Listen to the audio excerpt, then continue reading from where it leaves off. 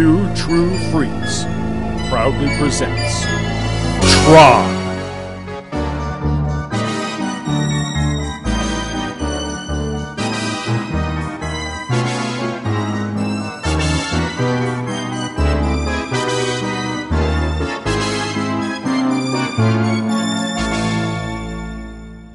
Did you love The Matrix? Do you love CGI? Are you waiting and waiting for virtual reality? Well, guess what? I'm Chris Honeywell from Two True Freaks, and myself and Scott Gardner, we've been there and done that almost 30 years ago. And that was with Tron.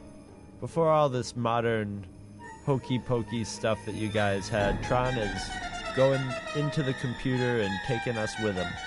And here we are talking about it today. Oh, man, I have been... by the way, not just Scott Gardner, but a fully fueled Scott Gardner. A fully fueled? Fully fueled Scott Gardner. Yeah, this may be shaping up to be a very old-school episode of Two True Freaks, as I am drinking raspberry vodka and pink lemonade. Whoa. So we'll see where this one takes us. But, yeah, I'm feeling no pain at the moment. But yeah, I've been itching to get to this show. And I know that our listeners have been itching for us to get to this show. Yeah, but we've had a lot of people asking for Tron. Yeah. Tron. Yeah, well, with the new trailer out for the new film, and then our local theater, I was there just a couple of days ago. Quick plug, by the way, go see Diary of a Wimpy Kid. Excellent, excellent movie. I really thoroughly enjoyed it. Wasn't sure what to expect. I took it because my youngest is a big fan of the books, and thoroughly enjoyed it. But at our local theater, they have promotional stuff up now for Tron Legacy. So I was really excited. And seeing that at the theater, that's what inspired me. I was like, well, if it's up at the theater, then it's real now. It's that close. It's time to stop dicking around and do our massive Tron episode. So here you are. I hope you guys are going to enjoy this. I am super excited for this because, dude, I got to realizing something as I was sitting down to do my notes and looking back on not just the movie, but everything involved with the movie, the Tron franchise, if you will. Honestly, I'm not kidding. After Star Wars and Star Trek, I think this is my number 3. Huh. It's that big for me. It's that big of a deal and that big of a whatever you want to call it in my life. I love Tron. I'm such a huge geek for this movie and all the stuff tied into it. I'm that excited for it. So yeah. I hope you don't get your expectations too high. No, it's not about expectations so much as that I'm just ready to see it. You know what I mean? I really don't... Ready to go back into that world, Exactly. I really am going to this movie with no expectations other than to just enjoy myself and be taken back into the Tron world, because I'm purposely giving myself a mindset where I don't have any buildup. If that may sound really bizarre, especially for me, but I don't want to go into it with my normal mindset. I don't want to go into it with like my new Star Trek movie mindset. Whenever and I'm not talking to J.J. Abrams, I'm talking anytime a new Star Trek movie would come out, I would go into it with a certain mindset of, okay, it's got to do this and it's got to do that. And like this mental checklist of things that had to happen in order for me to enjoy the movie. I'm not going to do that with this movie. I just want to go revel in the fact that, oh my God, they made a sequel to Tron. Yeah. That's all I want. So I'm not going to tear it apart. And the one geeky nitpick that I was going to have going into it, it's already been spoiled for me. I already know that the game, that Tron 2.0, the quote-unquote sequel, is not really going to be in line with the actual theatrical sequel, Tron Legacy. So I'm cool with that. I just wanted to know. It wasn't even a matter of, if it doesn't tie in, then I'm going to hate it and blah, blah. It was nothing like that. I just wanted to know one way or the other. Does it fit or does it not? I already know it doesn't, so I'm cool with that. I'm just ready to just see the movie and enjoy it for what it is, and I know I'm going to love it. I know it's just going to speak to me, so yeah, totally jazzed. Yeah, I remember I missed this movie when it came out in theaters because I just heard it wasn't going to be that good, and of course it turned out to be awesome. I just watched it again last night, so it's fresh on my and I just watched it recently, I think within the past couple months, Mhm. and was struck immediately by how far ahead of its time it was in all aspects, and how much of the computer lingo in it has now become part of everyday life.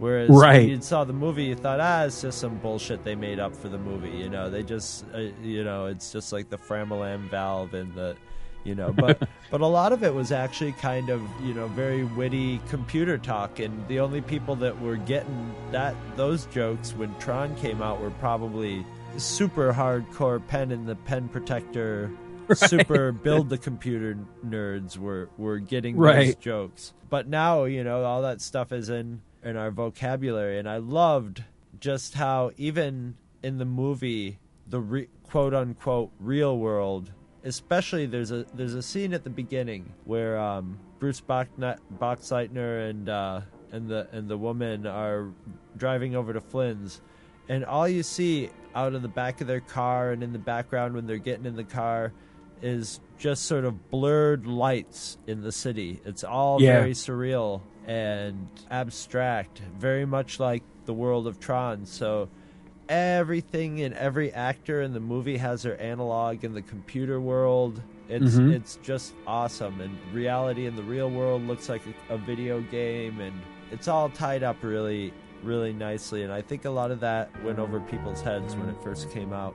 Yeah. It may go over their heads to this day. I don't know. It's hard to say. There's a lot of people who are like, it was a cheesy movie, but I thought it was kind of fun. It seems to be the general consensus. But man, I really liked it. I really like the dialogue is snappy in it, and it's a trite story. It's a trite good guys versus bad guys corporate company thing, as was the trend in the 80s, was the bad guy being a corporate villain. So, funny as in it's a lot like RoboCop in that way, but yeah, you're right. And they screwed over Jeff Bridges, and admittedly the stories, one thing I noticed was Bruce Boxleitner's character and the woman, when they go and they find Flynn to confront him about whether he's been trying to break in to Encom, he's telling his story, and Flynn had dated the woman before, and now she's with the reliable Bruce Boxleitner. Right. He's very jealous of Flynn, obviously, and Flynn still has eyes for her, and so there's this subtext going on in the whole thing. And Flynn is telling a story about how in his spare time there he wrote all these video games, and the one guy stole them and sort of went to the top by stealing his video games. And as he's telling the story, Bruce Boxleitner looks over to her, and she sort of gives him a nod going, yeah, this is all true. Yeah. So if that was all true, why hadn't she said anything to anybody, to Bruce Boxleitner? I don't know that she was so much saying that this really is true. They screwed over Flynn really bad, Yeah, I think she was just giving him the nod that I buy this, that what he's saying is perfectly believable or whatever. But I just thought they were very quick to immediately just jump into Flynn's aid and be completely like, all right, we'll do. They were throwing their jobs away basically immediately after talking to him, which was the right thing to do. But I don't know. Well, it was, but I mean, a real character situation if people would really have done that, but it was necessary to the story. That was the only element of it I thought that really was kind of weak. Story-wise. It wasn't a complex story, but everything sort of tied itself up really good and was there. But their motivations were a little bit thin, I thought. Well, I mean, it was a matter of, I don't know exactly what her motivation would have been, because her program and everything with the laser and all didn't seem to be adversely affected by what Dillinger was doing with locking people out, right. That on that certain clearance. But it was definitely affecting Alan. And so I think Alan sided with the whole thing of let's break in and do some digging around, because he was weird, basically stymied anyway. Yeah, but you could tell his character was just kind of really wimpy. That's true, yeah. We were talking That's before true. this, he was almost like Boxleitner was almost doing a Clark Kent, yeah. A Christopher Reeves as Clark Kent. He had his glasses, he was pushing his glasses up, and not making eye contact with, is just almost like the stereotypical wimp in that. So, but all of a sudden he's putting his ass on the line. Which, you know what's really funny is that even today, when I think of Bruce Boxleitner, that character and that portrayal is really the way I think of him.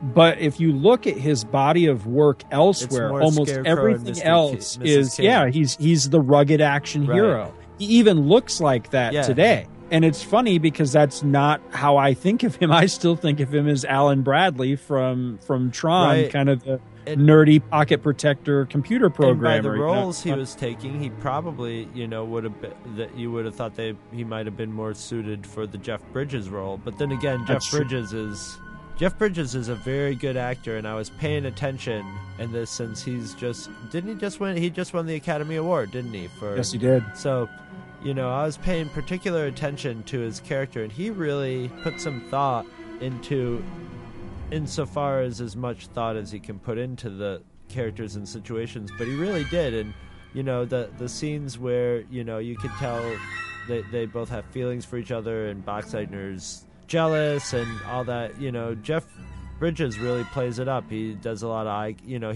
he's really acting, he's putting a little extra effort into everything. And when it comes time for him to be a physical actor, even in a computer world, in a computer context, he's very good at the physical aspect of it too, making himself move as like a comic book character, a cartoon character, without exaggerating. He's a very good actor. He's a very good physical actor. I mean, Starman is all the proof you need for that.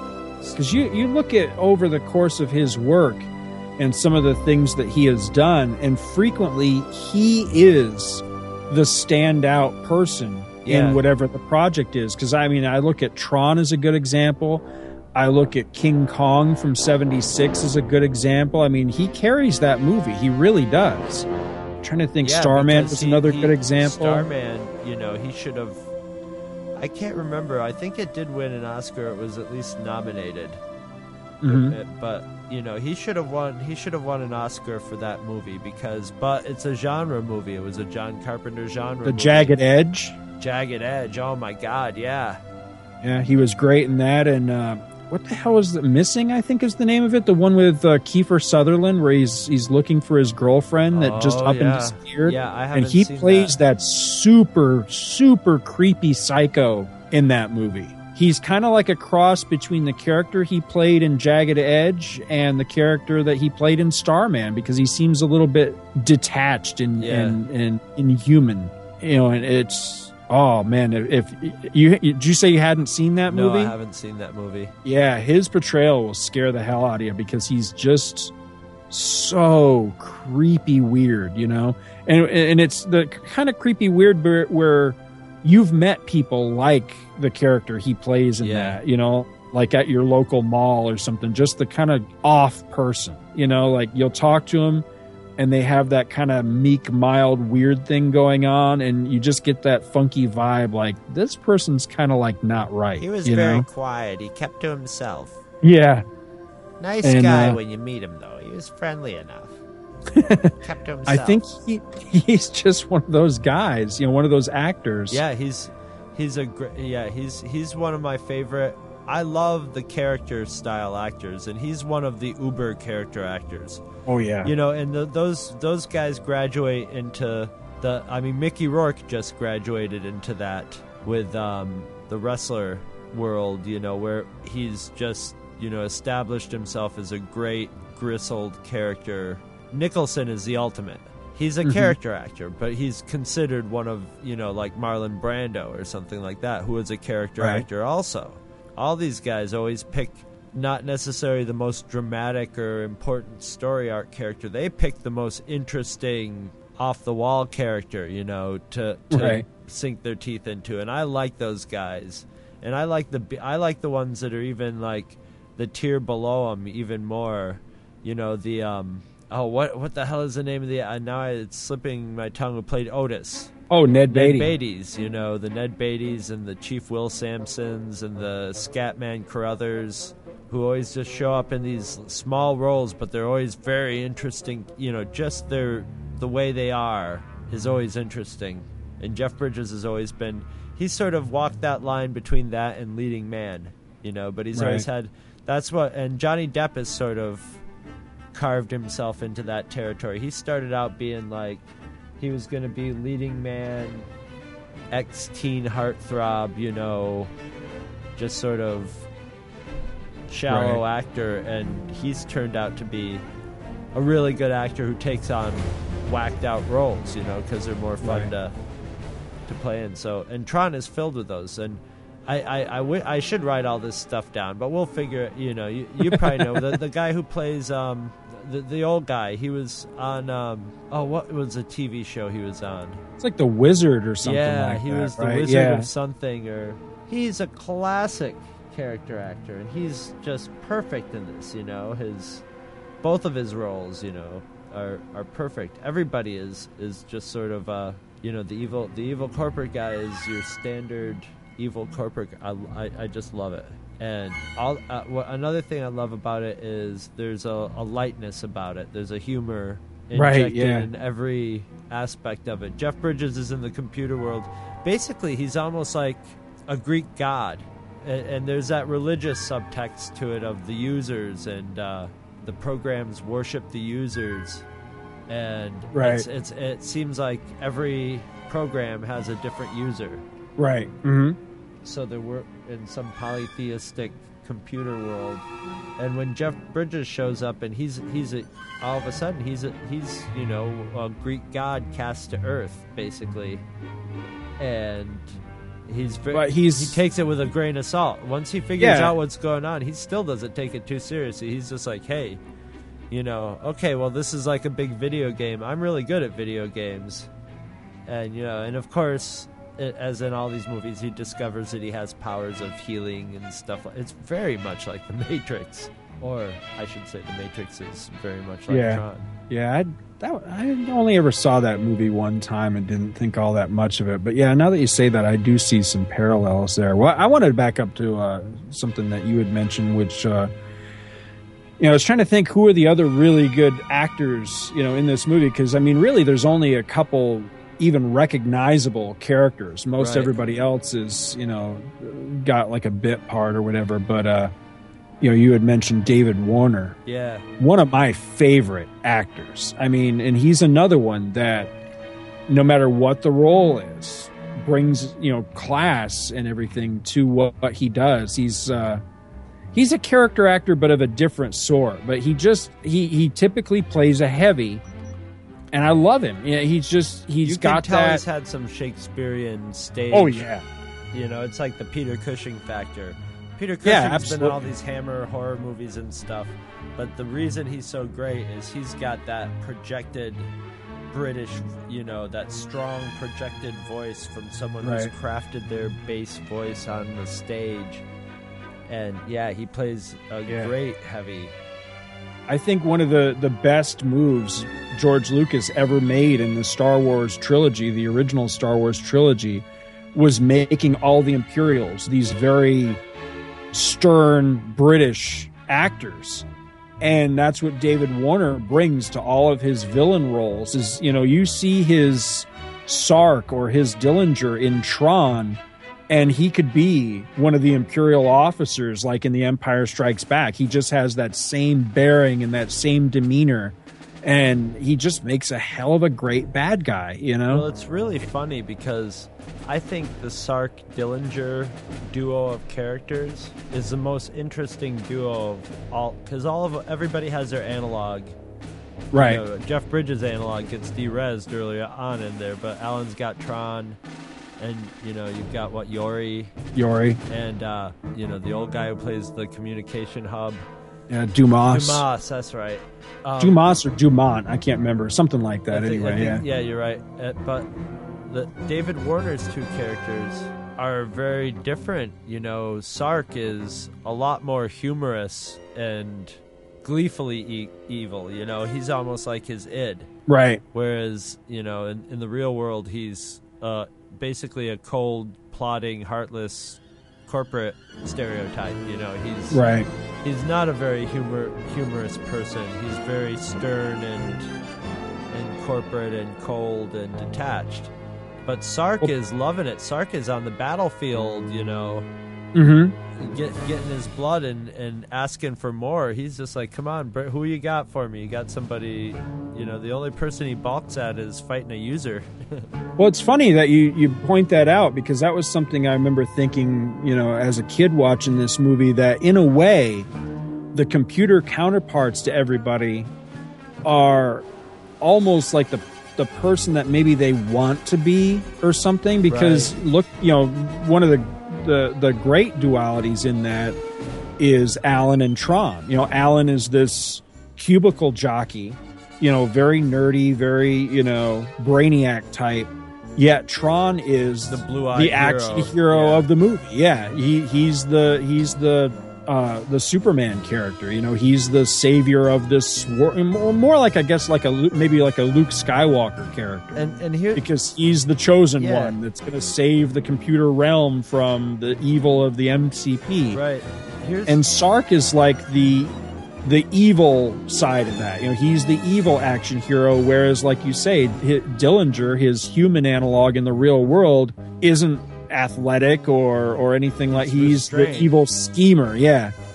But yeah, I love that. But here's one thing that the movie recognized that makes it different from Star Wars-y type clones is they realized that Alan and Tron were still less interesting than Jeff Bridges. Yes. So Jeff Bridges is the focus of it. You know, Alan is Tron. The movie's named after Alan's character. He should be the protagonist. He's the guy he's got the girl, at least in the real world. You know, so Alan is he's like the protagonist of this. He's sort of the innocent that gets drawn into all of it too. You know, who doesn't know anything and then knows everything, whereas Flynn is intimately involved in it. Flynn, well, you know, in Dillinger. Yeah, go. It's funny you mentioned that too, because that was one thing I always thought that needed changed in this movie, was that I think Tron's character needs a different name, because I think that the movie should be called Tron, yet I've always thought of Tron more as the world that they're in. The computer world is Tron, which isn't, you know, that's not right. I mean, in the movie itself, the computer world, I guess if it had a name, you'd just call it the system. It's the whole Frankenstein's monster. Exactly, yeah. Thing. But you know, I still to this day think of it as, you know, the world itself is Tron. Yeah, maybe they should have called this one Flynn or something.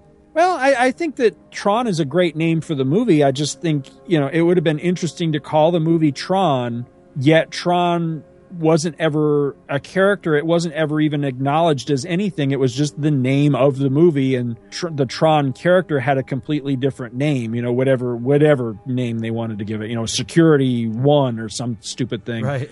You know, and leave Tron as like as a nebulous concept of what exactly. It's kind of like THX 1138. Although that was the name of the character, it was more of a comment on the state of that world, that everybody had become a number type of, you know, like an ID. So something like that. It should stand for like Total Reality of Neon or something like that.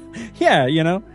But, you know, to this day, I don't think I'm alone in that, in thinking like more of Tron as the world that they're in rather than the hero, because he wasn't very interesting at all. But they recognized that and kept him in the background. Otherwise, he would have been the guy who jumped into the master control program and but Flynn's was the whole user / chosen one character, really. So I think it was very telling that as a child, you know, I collected the action figures. And granted, I only ever had one opportunity to snap up, you know, as many as I could get at the time. But the ones I got Sark, I got the other, you know, the minions, the red minions with the staff. Or I can't remember what they were called. And I got Flynn, because, you know, that way you had the main bad guy, a minion bad guy, and the hero. And I never got Tron, you know, who the movie's named after, you know, so there you go. Like you say, Flynn was the hero, you know, even though the movie was called Tron, he was the hero. He was what it was all about, and he was infinitely more interesting than the guy the movie was actually named after. That's a trip. another thing, the visual look of Tron, and I didn't know this until a few years ago. It's still many years after I saw the movie, but that Mobius I knew that Sid Mead had done a lot of work on it, on like the vehicles and ships and stuff like that. But Mobius was the one who was sort of responsible for the, and I think he's a French underground cartoonist. And he was responsible for the characters, the look of the whole Tron suit and all that, which makes perfect sense. Yes. Now that I know that, but I never noticed that until I read that, and now it makes perfect sense. So they brought in some really good people I remember when I heard they were making the sequel to Tron, and it was at the same time that script was going around, and the script said it was written by Steven Lisberger, the guy who wrote and directed Tron. And, and the rumor going around was he was writing and directing this one too. So that really got me excited, because I like it because obviously Tron seemed to be his baby, like the movie he was meant to make. He made it. He didn't really do much after that or before that big time, but that was like his big deal. And he really obviously poured a lot of his time and effort into it. And being the writer and the director, he got to realize his vision a lot more. Right. But I guess he's not directing this one. I can't remember the director's name. Or he has a hand in it, but I don't know like that an executive producer. Yeah. He's like a producer, executive producer. So he's keeping an eye on it, which is good. Or, maybe he wrote the first draft of the script and it's been rewritten since then or something. But I hope that he's doing a little Roddenberry on it, and making sure that it's his vision. From the visuals I've gotten from the previews, it is definitely feels like the world of Tron updated. The updates in it seem natural, and of course it's going to be in 3D, IMAX 3D style. So that should be... I'm a little bit nervous about that, to be honest with you. I'm not as leery as everybody else seems to be of the 3D thing. I like it. Like, I can tell it's going to be hit and miss, because I've heard Alice in Wonderland is like not even worth seeing in 3D. But Avatar, I thought, is worth seeing in 3D.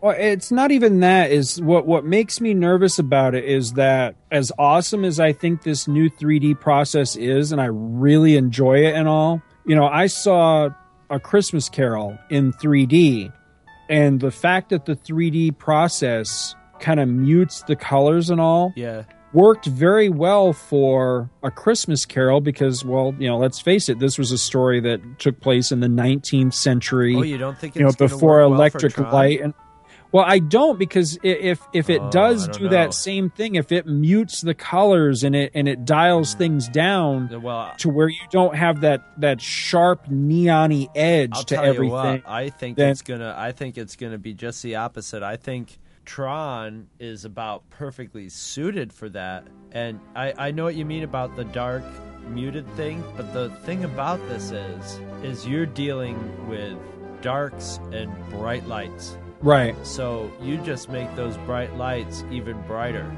You just jazz up the edges of everything that you got lit up, turn up that light. It'll make the dark seem even darker. That would work. But that's what I'm concerned is that 3D it could be very effective. And this would be one that I'd want them to actually waggle a little of 3D in my face, as opposed to Avatar, where it was, you could tell he held back, because these natives had spears, okay? And he really kept the temptation down to have spears jabbing in your face, or flying off the screen, or arrows flying off the screen, and all that stuff. But with this one, have at it, Haas, man. Yeah, I'd love to see a disc coming right at me or something. Yeah, discs and light cycles are made for 3D. Let us have it, man. Yeah, absolutely. So hell, I would like to see them go back and 3D-ize the original Tron. That would be some shit, and I'd love that. That would be really cool. Now, did you ever see or ever read the novelization by Brian Daley? No, I never did. I think that must be kind of a rare book now, because I don't see that one around that often. But I would say if you ever got the chance, pick it up. It's been years since I've read it. I wish I could have reread it in time to do this episode, but I just didn't. I didn't have the time to dig it out. But I remember that was another one of those great books from back in the day where you kind of got the DVD extras out of the book at the time because there were scenes that were in the book. And the only one I can remember off the top of my head was the scene. They actually did film it because years later it was out there on the internet for a while where you could download 2 different cut scenes. I forget what one of them was, but the other one was of Tron and Yori back at her apartment. And he actually like takes her helmet thingy off. And there was a whole scene involved there where I think she changes her outfit or something like that. That was all in the book and everything. They're both on YouTube. They're both hanging around on YouTube. Yeah, there's another. I can't remember what the other one was. There was another scene too. I just can't remember what it consisted of. But yeah, just a couple little brief little cut scenes. It was a love scene between Tron and Yori that ended up getting excised out of the film. And I can see why. Yeah, I liked having the Jeff Bridges character was making some headway with her. Yeah, in the computer world, that was a nice little shade to Jeff Bridges, to revealing that he did really want to get back together with her, still had interest. In the computer world, Tron like lurches in front of, yes, in between the two of them when Jeff Bridges like starts heading towards her with that look on his face. He's just like, hurl.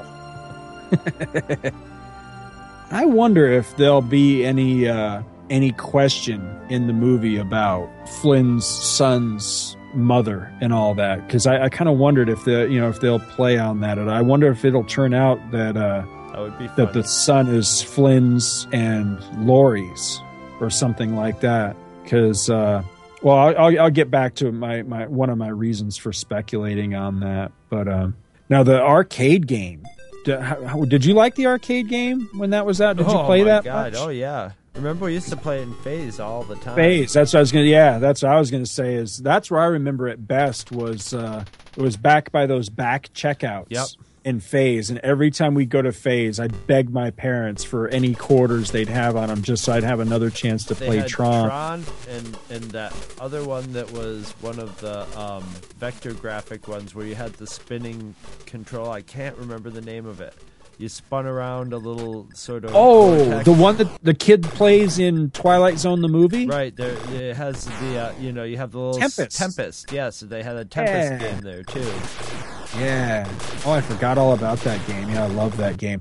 The funny thing to admit, though, I wouldn't have admitted this when I was a kid still playing Tron, but I'll admit it today. I sucked at that game. I loved it, and I loved wasting my parents' money on it, but I could get about 3 boards in that game. I could clear about 3 boards, and that was it. By the time you got to the higher levels, the one that would kick my ass was the tanks. I always struggled with the tank level, clearing the tanks, and because the first one on the first board, it's you battle 1 light cycle, you battle 1 tank, you do the MCP thing, and you do the grid bugs. And the grid bugs one was fucking easy because actually, I have an emulator of that now, and every once in a while, wipe them out right at the beginning. But you cannot even fire a blast. You could do the whole use the force thing, like in the Star Wars arcade game, and not fire any shots. And just time it just right, and you can walk right into the beam or whatever the hell it is. Not even shoot a single shot, at least in the first board. And then in the second board, there's a few more grid bugs, and you have to approach it a little bit differently. The MCP cone moves a little bit faster. There's 3 light cycles, which is still pretty easy if you know the pattern. But then there's 4 tanks. Or 3 or 4 tanks. I think it's 3 tanks now that I think about it. That's tougher. Then you clear that board, and then it just gets harder. Then you've still got 3 light cycles, but the pattern's different. The MCP cone is ridiculous fast. There's a lot more grid bugs. And then the tanks, there's even more tanks. I think by that point, that's when there's 4 or more. And every once in a great while, I could actually clear that board and get to the next one. And I think that's where, on the tank level, you got recognizers, and that was it. That's as far as I ever got in that game. I don't know what's beyond it. Did you ever notice that the grid bugs in the movie, and pretty much in the game, kind of look like, and they discovered these, of course, after Tron, but the electron microscope pictures they take of viruses? You know, they Yes, take yeah. those viruses that look like weird machines and they look like the grid bugs. They do. Yeah, they totally do. Weird. Now, this might sound slightly sacrilegious, but the game I actually liked better was Discs of Tron, which I discovered. I'll never forget this. It was when I was going in. I was probably out of basic by then. Actually, I was probably in the police academy. But it was when I was at Lackland, and I was there for, because I stayed there. Normally you go to Lackland and you're there through your basic training, and then you go on to either your base or whatever your follow-up training is. But because both basic training and the Security Police Academy was there at Lackland, then I just stayed at Lackland and moved basically across the street to the Security Police Barracks. So while I was there, and when you're in your secondary training, you have a lot more liberties. You got liberties to go freely about the base and stuff like that. And, basically there's a curfew, but that's about it. If you're on your off time, then you can go do basically whatever the hell you want to do. And there was I forget what they call it. It's like a rec center or something like that called Chaparral. And it was where you could go and you could dance or play pool or whatever. And they had a bunch of arcade games. And that was the first time I ever laid eyes on Discs of Tron. And I can't tell you the crazy amounts of money I must have spent playing, because there was nothing else to do. It was either go back to the barracks and read comic books or go to Chaparral and play Discs of Tron. So every spare moment I had, I went and I played the shit out of that game. And I loved it. And I don't care if it sounds like I'm bragging or not. I got damn good at that game. I got really good at Discs of Tron and loved it. And God, that's a great game. I mean, I love the original Tron, don't get me wrong, but maybe it was part of the reason. Part of it was that I just kind of sucked at it. But I got good at Discs of Tron. I love that game. And I always had the feeling that one was kind of rare because I don't hear a lot of people talk about it. I've never seen it. Oh, really? Yeah. Oh, that one was awesome. I mean, it was pretty much seen just people play it on an emulator. Oh, okay. Yeah, it was pretty much just a straight up disc battle, like in the movie. You stand on your little ring, and the other guys stand on their ring, and you just battle back and forth. But damn, I love that game. But I liked it because it progressed. It wasn't just, they could have done it really simple, and they could have cheaped out on it, but they didn't. They start out where it's just one-on-one, you versus one other guy, and you're each standing on one ring. But as you progress through the game, it just gets crazier and crazier to where eventually you get to not only where there's multiple rings, but then the rings change heights and depths. So they're going up and down, they're moving all over. So you've got to jump levels and all this stuff, all the while trying not to get hit. Not only are you trying to take the other guy out with your disc, but you're trying not to get hit by his discs. And then the computer will start to cheat and get really hard where it'll send these other flying, I don't know what the hell they're supposed to be. They're like these flying deadly bites or something that would come at you, and if they touched you, they'd kill you. And then it got to a point where you could actually ricochet shots off the ceiling and say it was crazy. But I love that game. It was awesome. Awesome game. Well, there's always been a long tradition, except for Tron and Star Wars, of movie games sucking. Yes. And Tron is just one of those exceptions where most of the Tron games were not half-assed. They were usually, even the Tron Atari games were more fun than a lot of the other games. We used to play those for hours. I would say that the Deadly Discs game was, but the other one, that Adventures of Tron, even though I played the hell out of that game pretty much sucked because it was on an Atari 2600. Well, it wasn't just that. I mean, even in comparison with the system it was on, it just wasn't all that. Because what it really felt like, it felt like somebody had taken what was that game? Elevator. Oh yeah. Whatever the hell that game, it's like a cross between Burger Time and Elevator or something. And they just overlaid Tron elements. Okay, we're going to make this look like a recognizer, and we're going to make this look like whatever. But it didn't really feel like Tron. It just felt like some other half-assed game, Whereas Deadly Discs, had all the elements. Yeah, you were shooting the disc and de-rezzing guys, and I loved that game. Deadly Disc was a little like Berserk. Yeah, you're right, yeah. But I like that you could, you got to a point where you could actually teleport across the board. Now I'm remembering when you fired in whatever direction you were running.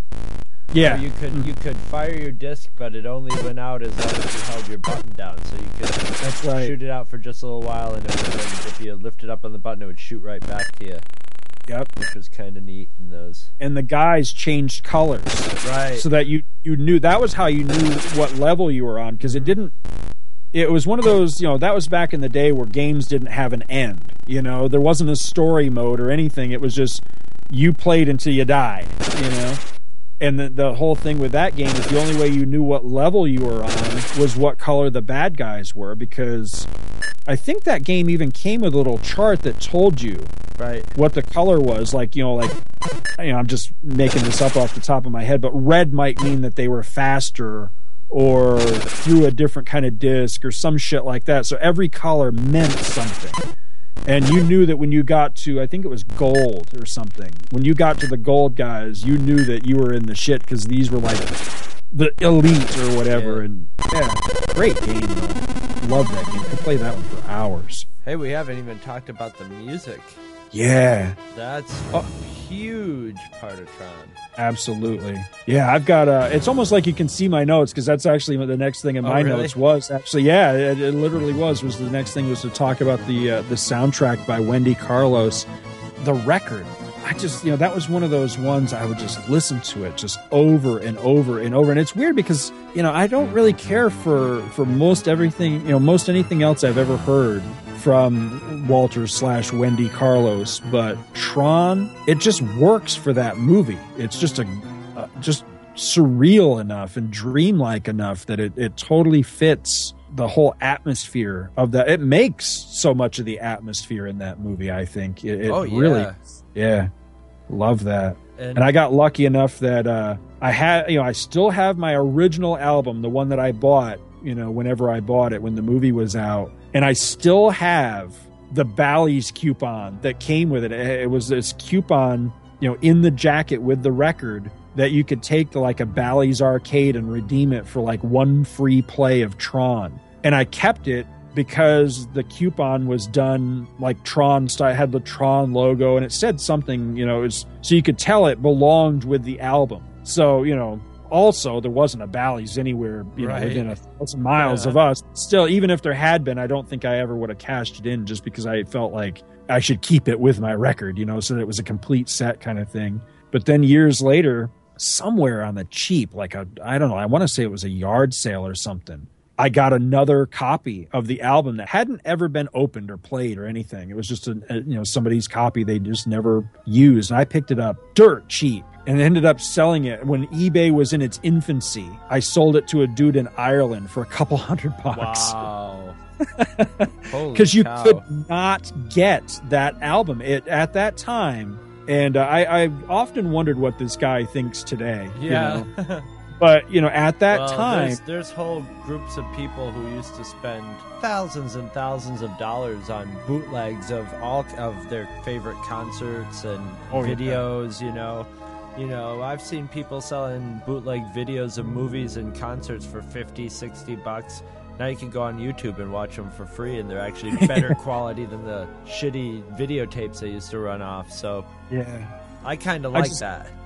I've always hoped that this guy, whoever he is, I hope that like that couple $100 was just like chump change to him, because I'd hate to think that, when the CD eventually came out, and I just want to, if anybody from Disney responsible for such things is listening, thank you so much for finally putting that out on CD, But I just imagine this guy walking into a record store like a couple years later and going, "Oh, God damn it. Son of a bitch." He might not have been getting it to listen to. He might have been a vinyl collector and knows that was a rare piece of vinyl and was a super Wendy Carlos collector. And it's funny that you say you don't really like a lot, because a lot of Wendy Carlos's other stuff sounds like Tron. As a matter of fact, a lot of the pieces in Tron, if I've heard other stuff that she's done that were basically just something that when she got the job for Tron, she said, "Oh yeah, I have that piece," and she would put it in there. Yeah, you're absolutely right, because when the movie came out on Laserdisc, and I forget what year that was, I was in video when that happened. I want to say this was probably early 90s, I'm guessing. Maybe like 93, 94, something like that. There was a track on there that was sort of a bonus track, and it became known as deleted light cycle music. And what it was the light cycle sequence of the movie, you know, the big light cycle battle in the movie, was actually scored, but then the music was not included in that. So if you watch that scene, there's not music up until the point when they actually leave the game grid illegally. Yeah, and then it just sort of, it fades in. Yeah. But that scene actually was entirely scored from the moment that they transport to the game grid. So that deleted music was included as some sort of special feature or something. Maybe it was an Easter egg or something. I never actually saw the Laserdisc. I'm just going from what I know about it. But it was on there. Well, Wendy Carlos had an album in 1984 called Digital Moonscapes. And track 8 of that was called Io. Now, Digital Moonscapes, kind of imagine Pulse the Planets, but done for the moons of Jupiter. And that's kind of what Digital Moonscapes was. So every track was the name of a moon of Jupiter. Well, track 8 was called Io. And it is virtually the exact same piece of music as deleted light cycle music. I'll play them both so that you can listen to it. I'll sneak them in somewhere during the course of this show so that you can hear them. But it's just slightly reworked, but it is almost note for note the exact same piece of music. And it's really nice. I really enjoy that album. So there's some of her stuff in Clockwork Orange that even has little hints of where it would go into Tron. Mm-hmm. I love the Clockwork Orange. See, that's primarily the one I was thinking of. Bach, you know. Yeah, that was primarily the one I was thinking of, and I honestly I don't like that one very much. But you know, it's not like I'm a hater or anything. It's just I've never heard anything else by her that I've liked as much, or that really struck a chord with me as much as Tron did. Although I do really like Digital Moonscapes. That's a good one. One disappointment about the soundtrack album of Tron, and I think you will agree with me, is Journey. Yeah. The Journey song thrown in there. And I found out the story behind that. It wasn't originally going to be a Journey song. It was added at the last minute. Supertramp was supposed to write a song. Oh, no. Over there, and they backed out. I like Supertramp. I actually own every Supertramp album, if you can believe that. I like them too, but I like them a lot better than Journey, let me tell you. Yeah, me too. I like Journey, and it's not that I don't like those two tracks, but here's the ultimate irony to me is that, like you say, it was a last-minute thing. They throw it in there. It was the two tracks that I always fucking skipped when I would play the album.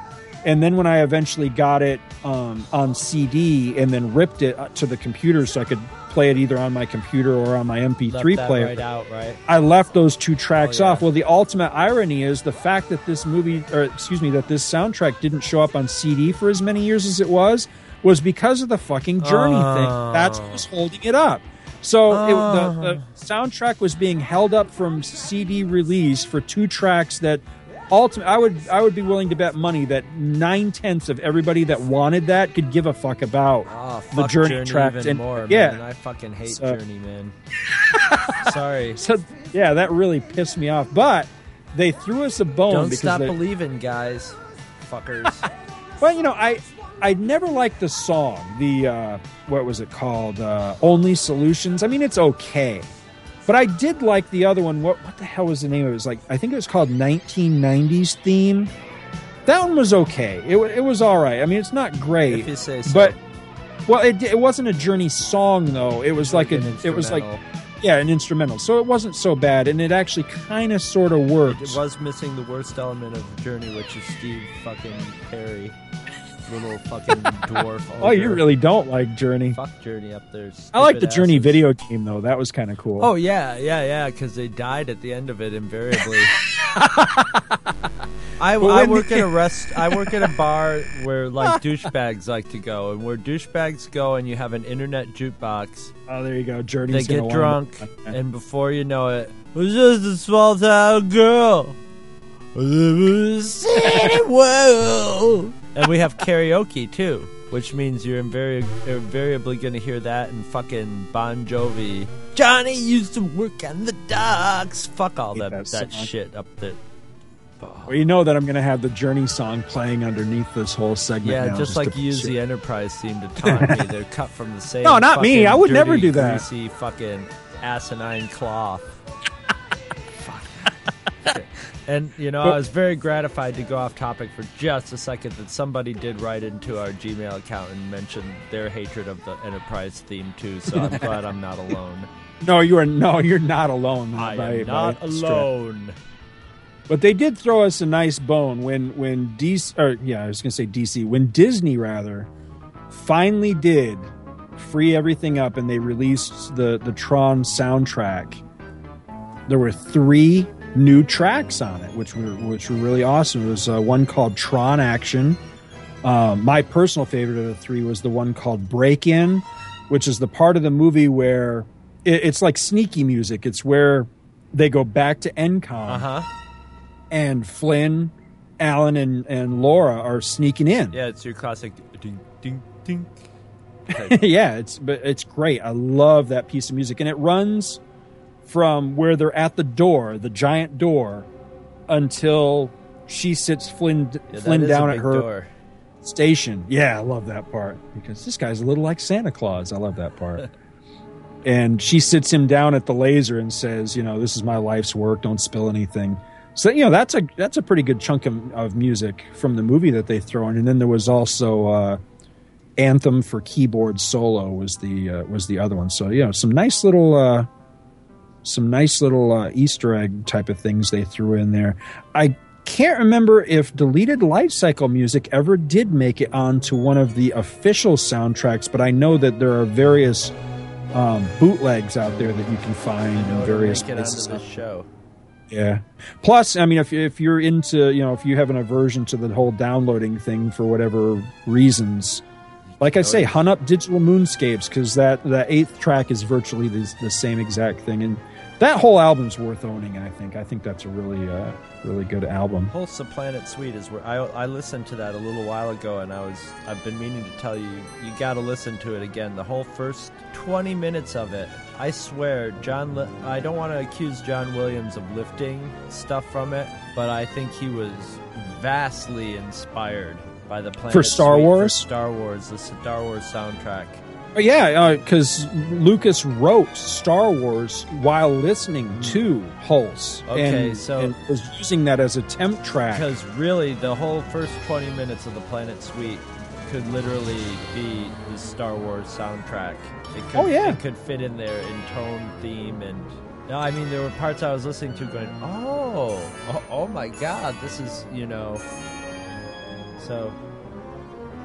Absolutely. Just a fun little thing to listen to, and you can feel classy for listening to classical music. Same with Wendy Carlos. If you wanna go into the Wendy Carlos catalog, you can listen to Switch on Bach and feel classy. You're listening to classical music and you're listening to history, as it was like the first big electronic music thing that happened. You know, it was kind of a sensation in its time.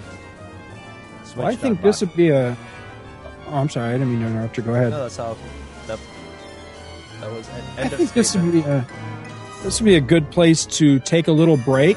We'll come back and we'll talk more about Tron, both the movie and the franchise, so to speak, and maybe even take a little speculative look at Tron Legacy.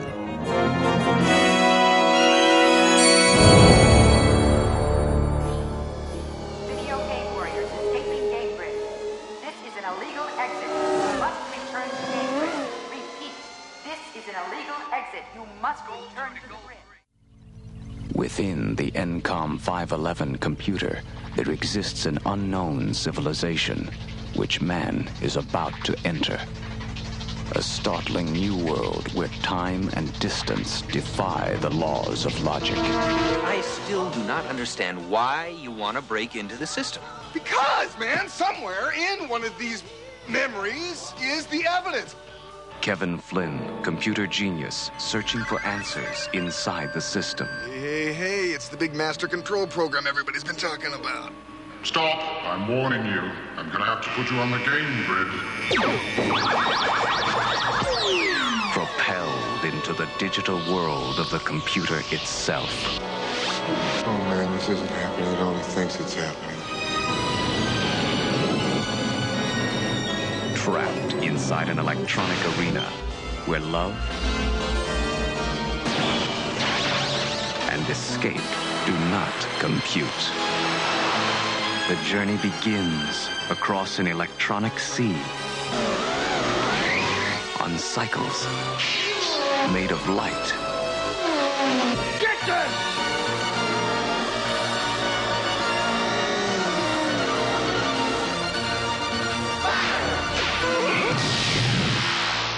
Tron. Enter its world this summer. Program, I will crush you! Inside every computer system lives a world much like our own. How did you know I could hold my own out there? And corruption threatens the code of humanity. This is not just a game. Mercury! This spring, return to the world of Tron.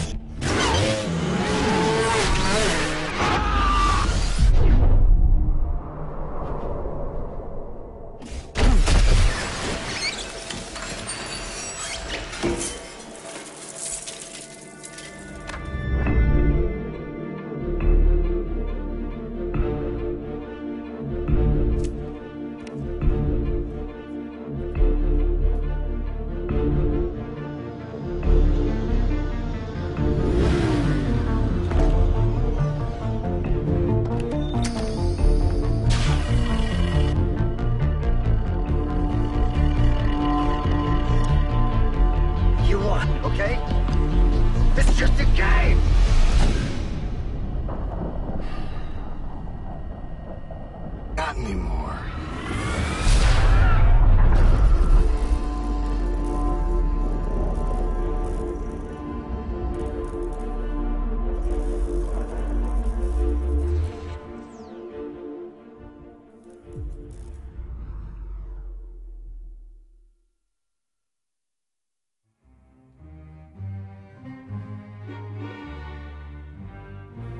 Okay, and we're back, and I'd just like to say, Scott Gardner here. Kids, get more vodka in you, because, you know, vodka, it does a body good. Yeah, it sure does. It does a liver good. Yeah. Now let me ask you, it's been a while since I've had some vodka. Does vodka make you hot? Because I had to go... You getting hot flashes there, Gramps? Yeah, I am getting hot flashes, actually. I had to go change my shirt, and as I was changing into just throw some ice in that glass. And there's plenty. You don't hear the ice? I can hear it clinking, yeah. Hear it? Okay, there you go. But as I was changing into my ever awesome Star Wars weekend shirt, I got to thinking, you know what Tron needs? Tron needs some freaking T-shirts, man. I've never had a Tron t-shirt. I would love a Tron t-shirt. Why didn't they make... Yeah, I mean, Tron. You would think that would be a natural just to print the pattern of the Tron chess piece on a T-shirt. Yeah. You know, as I what was a cool T-shirt that would be. Yeah.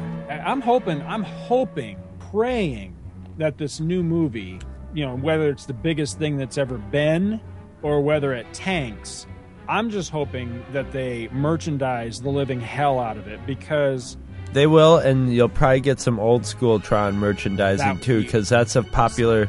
There's all those chains where all the kids, high school kids, go to buy their T-shirts and stuff are Hot making. Hot Topic, and they've come out with Star Wars shirts and stuff like that. Yeah. You know. Now that you say that, I have to eat my words, because now that I mentioned Hot Topic, I remember the last time I walked by a Hot Topic, they actually did have a T-shirt of Tron that was the cover of the album, where it was kind of the Luke and Leia, the classic Luke and Leia pose. With him with his disc over his head. Yeah, she's at his feet like Leia was with Luke. Yeah. So I take it back, but the reason I didn't get it is it was like fucking $25 or $35 or something. It was crazy expensive. But yeah, I take that back, that there hadn't been Tron stuff. But as I was sitting down and making my notes for this show today and things I wanted to talk about, I made a note about the general overall lack of merchandise despite the high interest in this movie. But then I got to thinking about that and thinking, you know, is that really true? Because, you know, when you consider that this isn't Star Wars, there actually was a pretty decent amount, at least for a while, because, you know, I got the action figures. Yep. And while we were on break, I dug down. I have one that's carded, still on the card. Here's the funny story with this one, though. This one is Tron, who I didn't have when I was a kid. He was the only one I didn't have. And what they put out was they had Sark and Flynn, which I still have those, and I still have their accessories, which was the glowing. Their disc glowed in the dark, and then the painting on them of the lines, you know, from the movie. Yep. They glowed in the dark. The bad guy, remember, I couldn't remember his name. It's Warrior. That's why I couldn't remember his name. That was Warrior. That's what they called him. And he had a glow in the dark staff. Don't we all?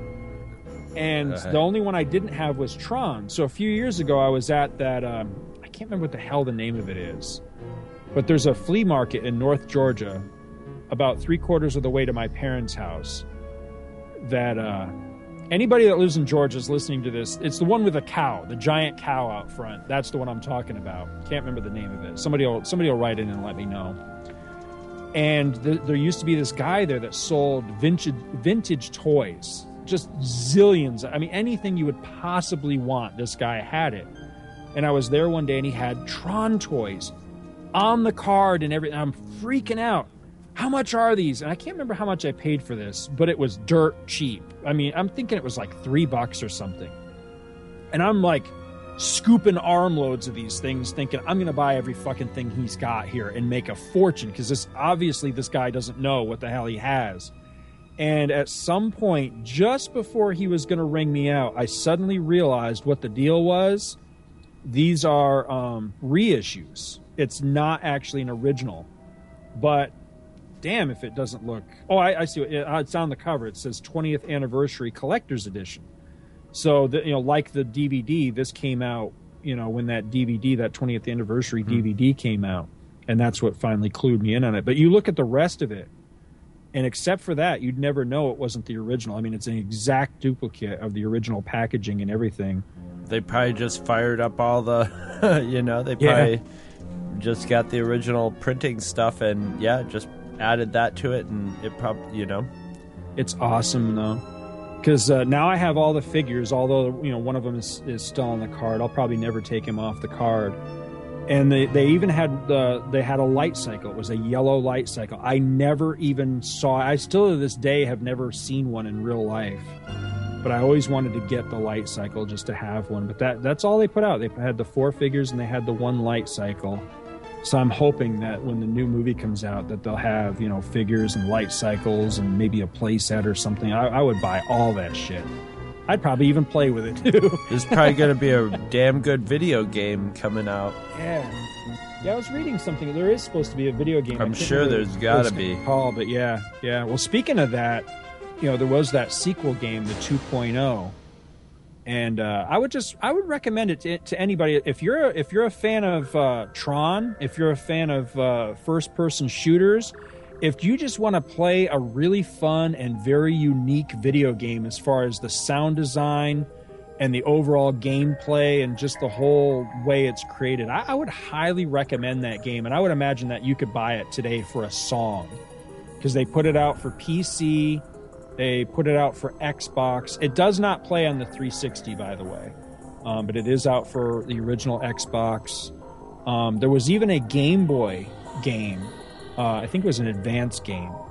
It only shares the name, though. The name is the same, but the Game Boy game is actually completely different from the PC and Xbox game.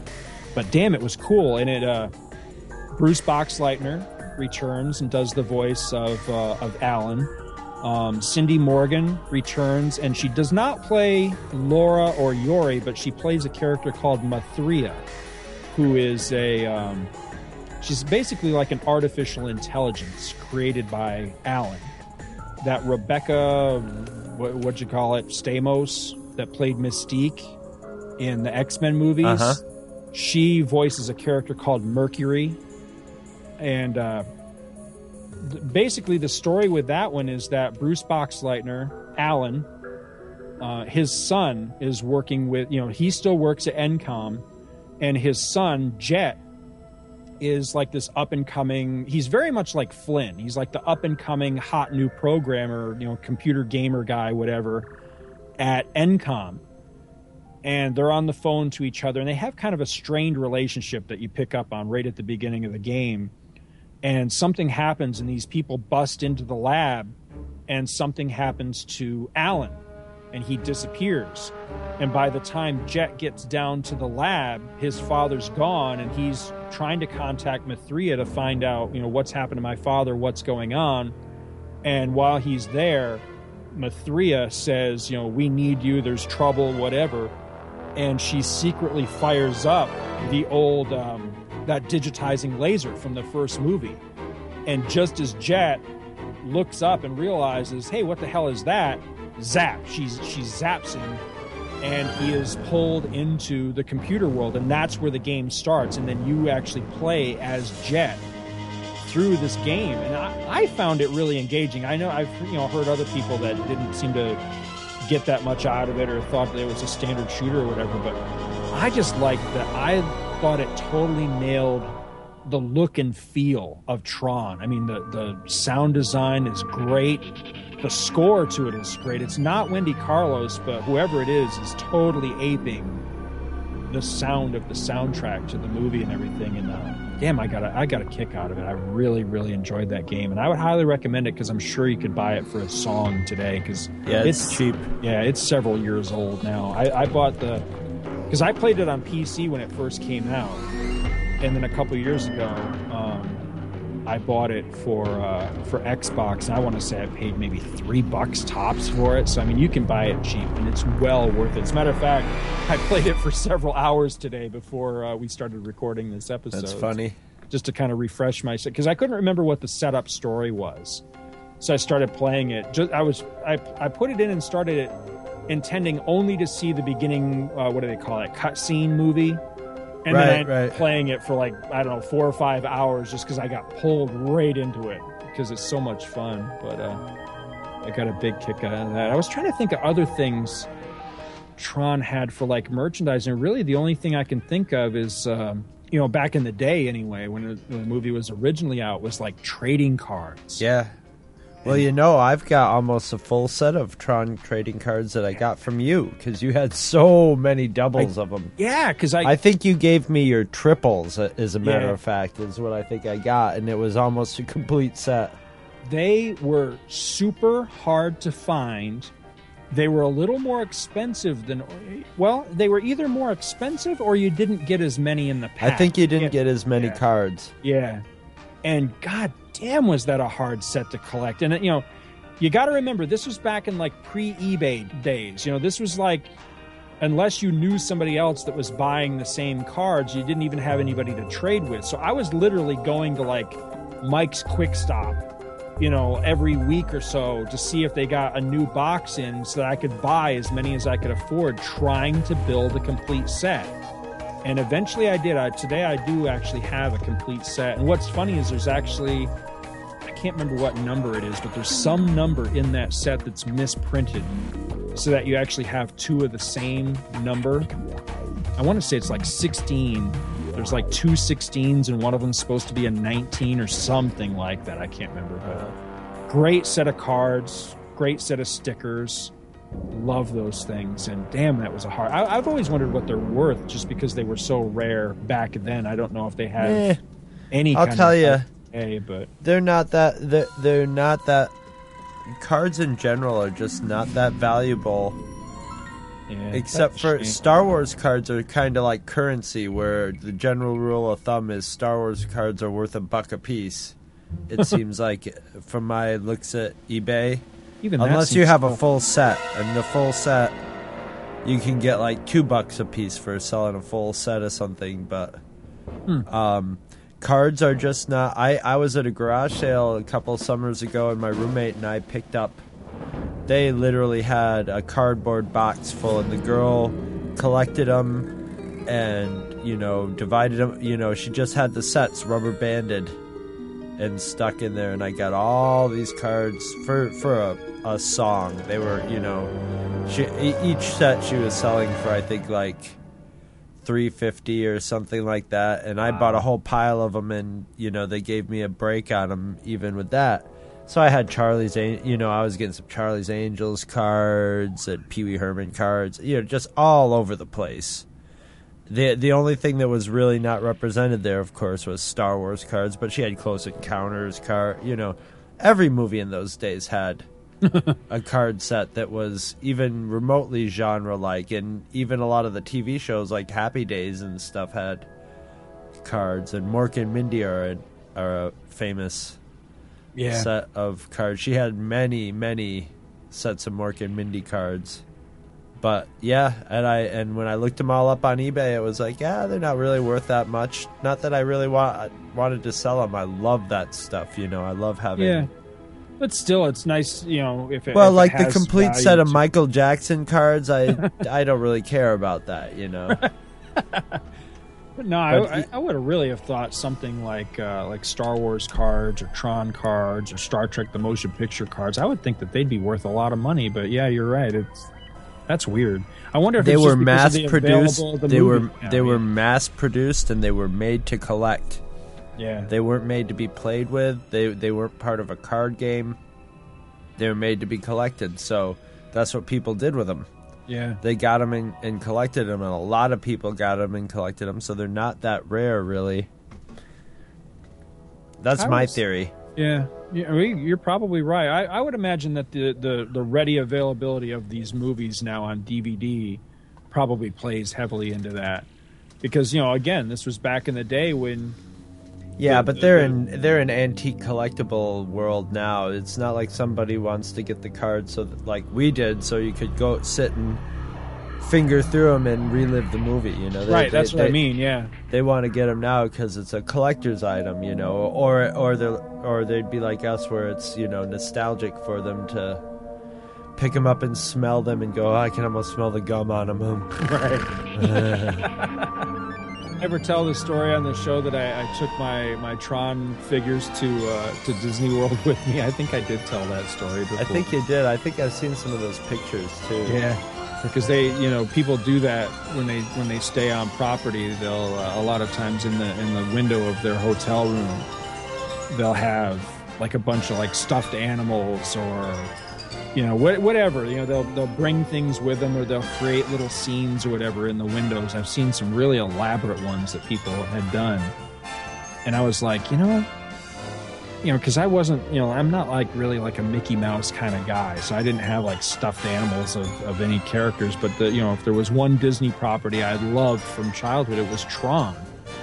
And I had those figures. So one of the times we went down there, I was like, I'm just going to take my figures and do that in the window. I don't care if it looks geeky or what. And I loved it. And we actually got a lot of comments. People going, oh, Tron, yeah, that's awesome. So I thought that was really cool. Speaking of Disney and the Disney parks, another big hope of mine is that if this movie, and then supposedly they're wanting it to spur a whole series of movies, possibly duplicating like the Pirates of the Caribbean success.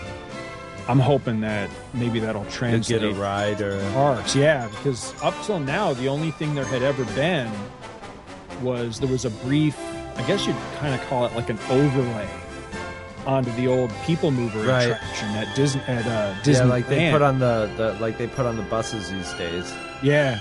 Well, yeah, have you seen the pictures they're calling them Tronorails now. They took the monorail and put those light cycle overlays on them. That's cool. Yeah, now they're calling it the Tronorail, but yeah, they look really cool. And I forget which parks that's at. My wife says it was at Disneyland, but I thought it was at Disney World. But I can't. Anyway, if you Google that, Google Tronorail, and check out the pictures, they look really cool. But yeah, they on the old People Mover at Disneyland, there was a section as you were riding it where you went through the old Carousel Theater that you actually went into the world of Tron. And it had the MCPs saying something about, beware users or something like that. And it played like the light cycle sequence of the movie as you were going through this dark section of track on the People Mover. And I'd love to see pictures. If anybody has any pictures or video of that and can send me a link, I'd love to see it, because all I've ever experienced of it, because I've never been to Disneyland, is I have the audio, and I'm going to play that right here.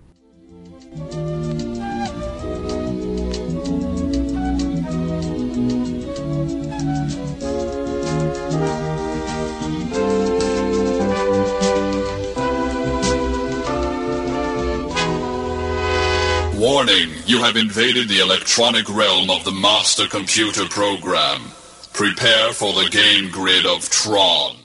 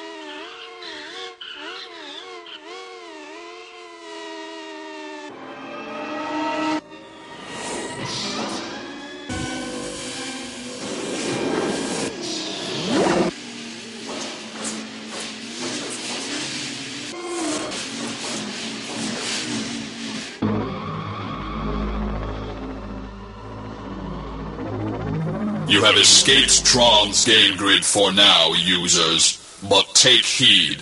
Next time you may not fare so well. So that was real short. I hope you like that. But that's all there's ever been of Tron officially in the parks, other than we were talking about merchandising. There has been some cool merchandise of Tron, a little bit here and there over there, mostly like pins, like those collectible trading pins that everybody seems to be into when you're at the parks. Some really cool ones. There was a thing a while back. I don't know if it was what do they call it, like a minifig or big fig or statue or maquette or whatever the hell it was, but it was a Mickey dressed in the Tron outfit that looked really cool. But that thing was like crazy expensive. Somebody through the forum or somewhere had sent me a link to it when it was brand new, saying, hey, here's something that you'll want to buy. And I was like, yeah, if I knock over a liquor store or something, yeah. But it looked cool, though. It was, it was a little like cartoon style Mickey Mouse, but he was all dressed up in a Tron, the glowing Tron outfit and holding a disc and all that. It looked really cool. Make a nice conversation piece or something like that. But I don't have that kind of money for a conversation piece, especially. yeah, no kidding. But it looked cool. But yeah, I would love to see. I'm really hoping that they go hard and heavy with the merchandising. I don't usually like that sort of thing, because every time I go to a store and I see like the latest movies coming out, and you walk through the toy section of Walmart or something, and they've got 60 gazillion Tim Burton's Planet of the Apes figures or something. I'm just like, oh God, give it up. You're not going to be the next Star Wars merchandising action figure phenom. But in this case, I hope they totally try to do that, because I want to scarf that shit up, Yeah, hopefully you can afford it. Hopefully it's not super expensive. Yeah, that's true. Yeah, I hadn't thought of that. That's true, but yeah, we'll probably be able to get some Tron cereal or something like that, or some Happy Meal toys at least. What? Did you get a chance to read that comic book series I sent you, the Tron? No, not yet. It's funny you mentioned that, because one of the little Easter eggs in that series, I can't remember what issue it is, but there was a part where one of the characters, is watching TV and eating cereal, and the cereal is Deadly Discs. I got a big kick out of it. Yeah, I thought that was great. That was cool when I saw that. Yeah, he was eating a box of Deadly Discs. It looked like, your traditional like Lucky Charms knockoff when some new movie comes out. C-3POs. Yeah, exactly. But yeah, I finally read that. I can't believe I've had that forever. Well, the thing was I didn't have all the issues. I had like 1, 2, 3, and 5, and it was a 6-issue mini. So I finally just, I gave up trying to find 4 and 6 like in the store or cheap online or whatever. So I finally just downloaded the CBRs so that I could read them before doing this episode, because I really wanted to have read that and be able to talk about it. And I have to say, it's not like it was horrible or anything, but I was kind of disappointed. It's not horrible, but it wasn't really all that great either. And now I kind of understand why maybe Disney didn't care so much. Sort of avoided it. Yeah, they skirted that continuity, because although I am disappointed if the game itself gets entirely bypassed continuity-wise, I can see where this comic book series, they would not care, because it was kind of wonky. It was kind of weird. I'd still recommend, if you can find it on the extreme cheap, and I'm talking like all 6 issues for like $1 or less a piece, I'd say pick it up and give it a try. But don't pay a lot for it, because it was The art was good. I just thought the story was kind of blah. It was kind of standard. I saw some copies of it in that comic shop I was in Vermont. Oh, really? Yeah, I did. The only reason I didn't buy it is it was like the last 3 without the first ones or something, so I was just like, I can't imagine being thrown into the middle of that story, because I read it from start to finish and was still confused as hell.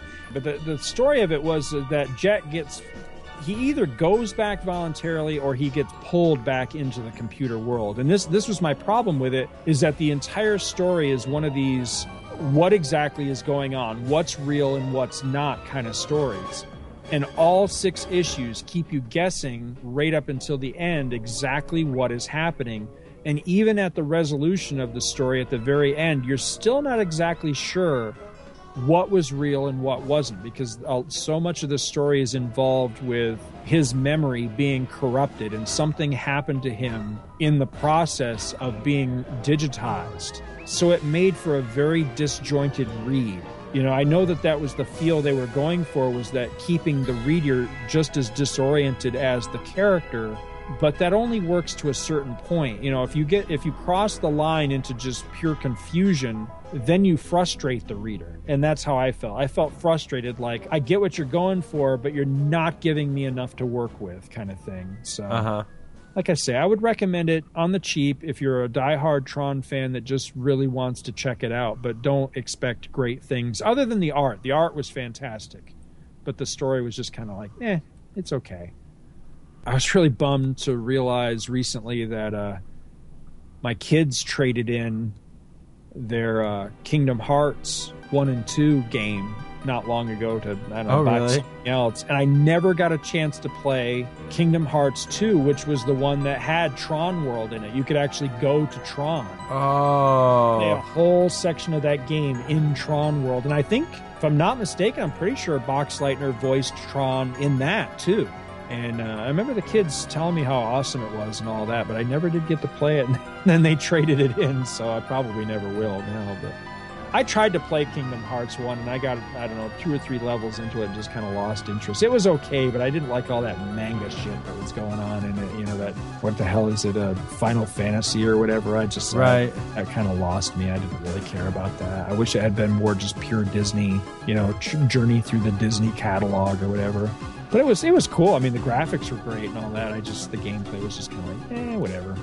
But that's about all I got as far as my wild ramblings. Now, the movie, man, the sequel. I can't wait. It looks to be paying close attention to maintaining the feel and the ideas of the original. I'm glad it's not a reboot. Yeah. I'm glad that Bridges and Boxleitner are up for the job. So I really, basically, Jeff Bridges being involved is my best hope, because I imagine, especially since, as you were saying before, he was saying he wasn't really interested in doing it again. That means there was probably a good script. He saw a script and said, okay, hey, that's something I can work with. Right. It could be potentially very interesting. I'm excited. I'm excited just for the simple fact, even when I bought the 20th anniversary DVD and saw the first tease that they were doing something, and now that I think back on it, I think that tease actually turned out to be about the game rather than about this new movie. But still, just that there was a tease and there was something out there called Tron 2.0 or Tron 2 or something sequel-esque.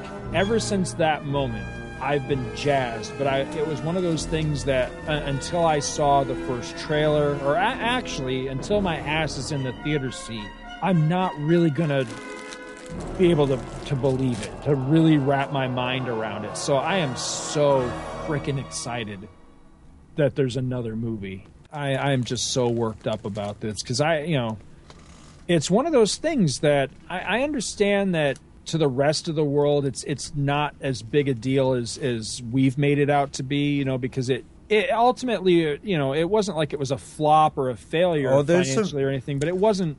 When they had that first bootleg preview out, that audience went berserk. Oh, yeah.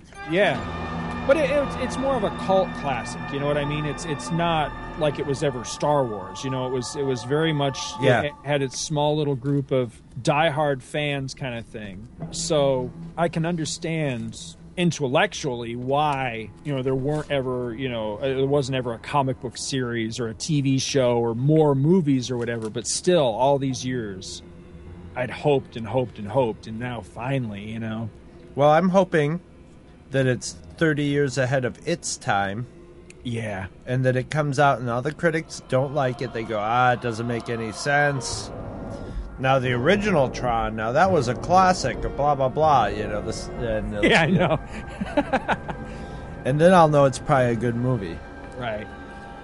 Well, I think that would be a double-edged sword. I don't want to see it. I see what you're going for, but I don't want it to be in that aspect if it fails. I don't want them to not understand it and it's 30 years ahead of its time in the sense that it ends up failing. But you know what? The critics don't dictate that. I mean, there's so many shitty movies come out that the critics just go, oh, what a shitty movie, and it still is number one in the box office. Right. So, Well, no, what I meant was I don't want it to be one of these movies that comes out and it's not until 20 or 30 years later that people look back and appreciate it, like Tron.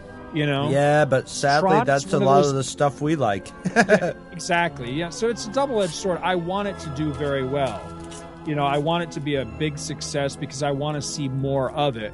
But yeah, that could be a double-edged sword, because then if it is a big smash hit, then that means it's appealing to everybody, which means it may contain elements that we, the geek diehard purists and all that, may not dig on as much. So yeah, it could totally be a double-edged sword in a way. In a way, I guess I would have to agree with you that in a way, I don't want to see it fail. But yeah, I could totally dig it if it was one of these things where it's so far ahead of its time that it's kind of unappreciated in its time. I think that would be cool if they could duplicate that. One thing I don't want to see, bullet time. God, yeah, I don't care. Well, there is elements of that though, because in that original trailer, that part where the light cycle crashes and the body goes spinning through the air is sort of bullet timey, but not in that. Let's freeze the action and do a full 360 so you can see how clever we are. It's more of that 300 slow everything down. Yeah. Oh my God, I'm tired of that shit. Yeah. But yeah, the other thing I've come to accept just is the way movies are made today, because every frickin' movie does that now. Does that slow down, and yeah, that does drive me a little crazy. Yeah. But I think they're just done that way today, so it's become the visual language of movies. Yeah, I don't like to see my favorite movies work in that visual language, because then it dates them. Yeah. And then 30 years down the line, they'll look at this one and go, oh my God, how turn of the century. I don't know that this one will be century. 30 years ahead, but where I think this one is going to be ahead of its time, or at least trend setting. That's the big thing. I'd like to see this one start a whole new thing. Be the big, where you could, like you can look back at Tron and go, this is where this started. Like computer graphics, for example. You're really using computer graphics in a movie to, so that all of your vehicles and all of your ships and all of your action sets and everything are done on a computer. Tron is where that started. And I would like to see that duplicated with the sequel in Tron. And I think that they have the potential of that with the, I don't even know what it's called, but the fact that they're able to digitally recreate young Jeff Bridges as a character. That, I think, is way ahead of its time, and that looks cool. I think that it could be one of those things where they look back and they're able to say, okay, that's where that started. That's where it started, where you could take, I don't know, John Wayne or something and make a new John Wayne movie. Because I think that's coming. I got to be honest with you. I think that's coming somewhere in the future. We're going to see somebody's relatives license them out. Exactly. I guarantee it's Fred coming. Astaire do it, or was it Gene Kelly doing the vacuum cleaner commercial? Yeah. But I mean, not where, I think with that, wasn't that they just took old footage and dubbed it? Yeah. But what I'm talking is, somebody brings the actor back and has him in a movie. It's only a matter of time, yeah. It's a matter of time. And I guarantee it's going to be somebody huge. It's going to be a John Wayne or a Humphrey Bogart or the Marx Brothers or, there's a laundry list of people that it could be. But it's going to be somebody freaking huge. And the heirs are going to approve it, and they're going to put it out there, and there's going to be a new movie with a classic dead star done with computers. Because it's going to be so creepy. It would be creepy, but if they could do it... How do you capture the Marx Grouch, they were geniuses of... Well, maybe that's a poor example, because that you would actually have to have... You couldn't just have their likeness or their mannerisms down. You'd actually have to put words in their mouths. Yeah. Whereas, with Noah, this is not in any way meant to be offensive to John Wayne, but John Wayne you could make a new John Wayne movie where he didn't say a whole hell of a lot, you know, and in a lot of ways, I mean, John Wayne was not, what am I trying to say? The Marx Brothers were improvisational is the big difference. Right. You know, a lot of their stuff you got the feel was like totally off the cuff, and they were just running and having a lot of fun, whereas John Wayne, I couldn't imagine he deviated too greatly from scripts, you know, so he was pretty much just acting whatever the hell the part was. So you write the new, you know, the Shootist 2 or some fucking thing, and you just digitally recreate the look and mannerisms of the Duke, and you figure out some way to digitally recreate his voice doing the lines, or you get an impersonator. Oh, well, they already made Roger Ebert a voice box that talks in his cadence and his voice that they used old samples of his movie reviews to make. I'm just telling you, dude, I'm convinced that that's going to happen one day. That we are now living at the time where you can't trust anything you see and hear. Right. Literally, if it's on video, you can't trust it. Go onto YouTube and look at UFO videos and see all the really beautiful UFOs that people can make on CGI now. Right. Well, look at now that I think of it, a really good example of that too was the sequence right towards the end of Terminator Salvation, where Christian Bale fought Arnold Schwarzenegger. That looked pretty freaking convincing to me. I mean, it looked pretty real. That he was battling a 1984-esque Arnold Schwarzenegger version of Terminator. I mean, I was buying it. It didn't look CGI-ish or wonky to me at all. And that was just a glimpse. It did a little to me, but it was still, it worked. It worked as far as visually. I thought as far as a gimmick, it was kind of But, you know, but that's another story, Imagine Tron Legacy being the Jurassic Park of that technology, because now you go back to Jurassic Park and you look at it, and I can kind of see the wonky in Jurassic Park. Whereas now they can do it and it's seamless. You know, they can do like the Boga that Obi-Wan rode in Revenge of the Sith was freaking amazing to me. You know, that thing looks real. Yeah. You know, like, where did they get this lizard chicken thing? It looks fucking real to me. Whereas, you know, you look back at Jurassic Park, and there's elements of that where you can look at it and go, that doesn't quite move right, or it doesn't seem like it has the right weight or mass or whatever. Yeah. And it took them a while to get it. You know, it's very impressive, but you can see that was the roots.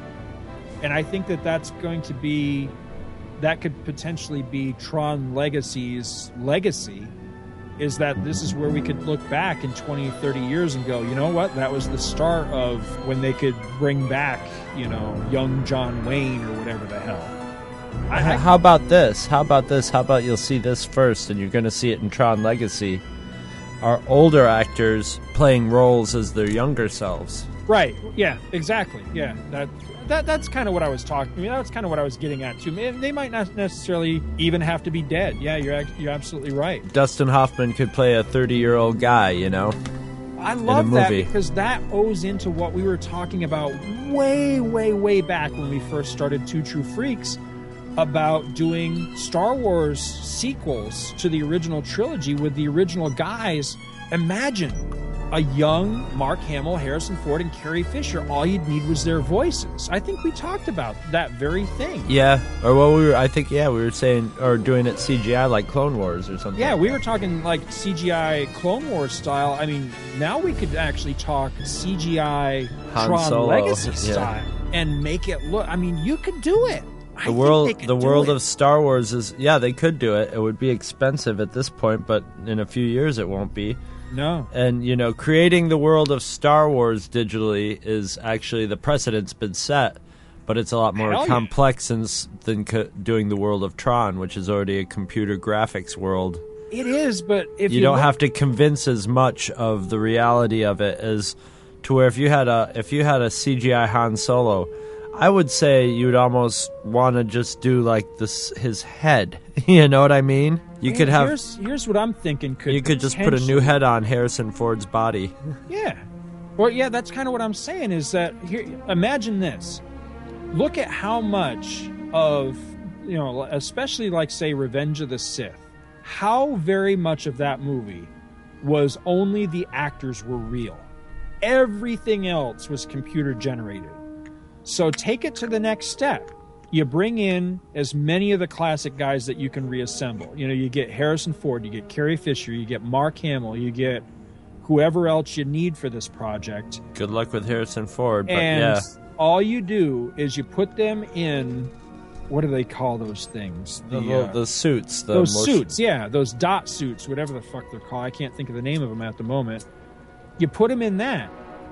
And so you don't even have to film it. And my understanding with that is you don't even film, that it's all captured in the computer. So they go in, they act their scene or whatever, it's all captured in the computer, and then you go in and you create your whole thing.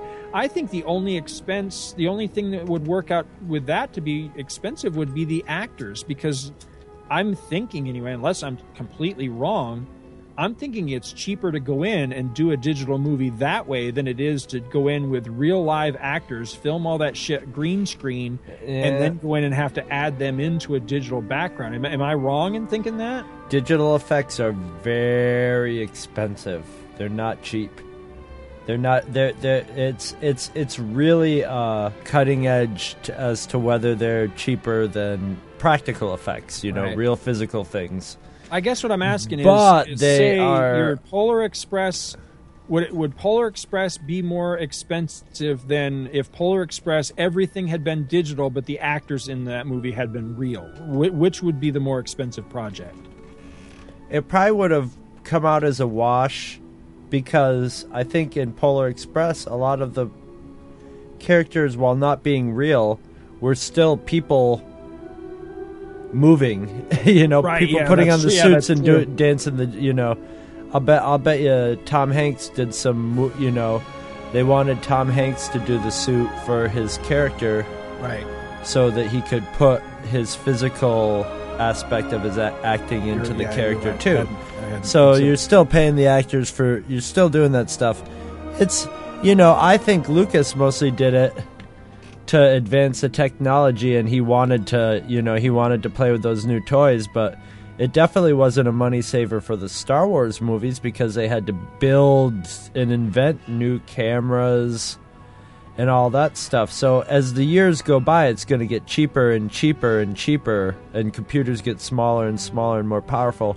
It'll get cheaper and cheaper to do digital effects as opposed to practical effects, but still now it's still a little sketchy, although the digital effects, depending on your point of view, technically better than a lot of practical effects. You can have more, when something blows up, you can show pieces of it flying just like you want them, and they can come right into the camera and all that happy bullshit. But at the same point, they still haven't, only to a limited amount have they, now in the Star Wars movies, there's a lot of digital stuff that you don't even know is digital. There's a lot of R2s and 3POs that, are completely digital, that, are seamlessly no different than Anthony Daniels in a suit. But by the same token, there's a lot, when I see digital effects in movies, for the most part, if it's something, like a flying dragon monster in Avatar, you can still tell the difference between a digital and there's still something not perfected about it. There's still something not perfectly seamless about it. But at the same point, for the most part, what digital things are portraying are things that don't exist. Right. So you're always going to be like, okay, that's obviously digital because they didn't build a puppet of that thing that has every little hair twitching But it's getting closer, man. I think the trick is that they have to be less detailed than they are. They have to get over the technology and start taking the detail of them down a little bit to where it looks not less realistic, but a little less. You don't have to see every. If you see a real horse, you don't see crisp. It doesn't. If you see a cowboy in a cowboy movie riding a horse, you don't see every little detail of that horse. You know, parts of it are out of focus, and you know, you get the general gestalt of a horse, and that's what they've got to start working with more in CGI. I think making it more something that is more like the human eye. Something in the background can be less defined, and you know, you don't need to be as detailed just because you can. You maybe make it detailed and then soften the focus so the hint of that detail comes through or something. But there's some sort of expressionistic edge that they have to start using to make it become truly. Stuff like Gollum works because there's such a personality behind it that it takes on that personality, and you stop thinking. Avatar's like that. You do stop thinking of the characters as CGI because they all take on personalities and the animals and stuff, and it's a step in the right direction, but it's still really, no matter how much people trumpet it, it's still just, I mean, not Avatar in general, but CGI in general, it's not there yet, but it will get there. It'll get there fast, because that technology is exponential in its growth over time, so it won't take long for it to get better and better and better. I agree wholeheartedly. Well, I think it's time to take another break and then come in with the final part and our special guest. We'll drag the guest up out of our special guest box here and nerd out on some more Tron. I knew I should have de-rezzed you when I had the chance.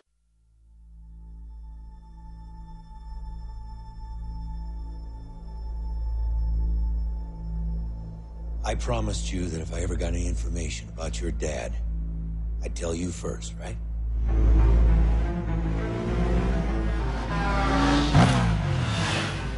I was paged last night. Came from your dad's office at the arcade. So? The number's been disconnected for 20 years. 2 nights before he disappeared, he came to my house. He said he was about to change everything. Science, medicine, religion. He wouldn't have left that, Sam. He wouldn't have left you. Alan, you're acting like I'm gonna find him sitting there working. Just, hey kiddo, lost track of time. Wouldn't that be something?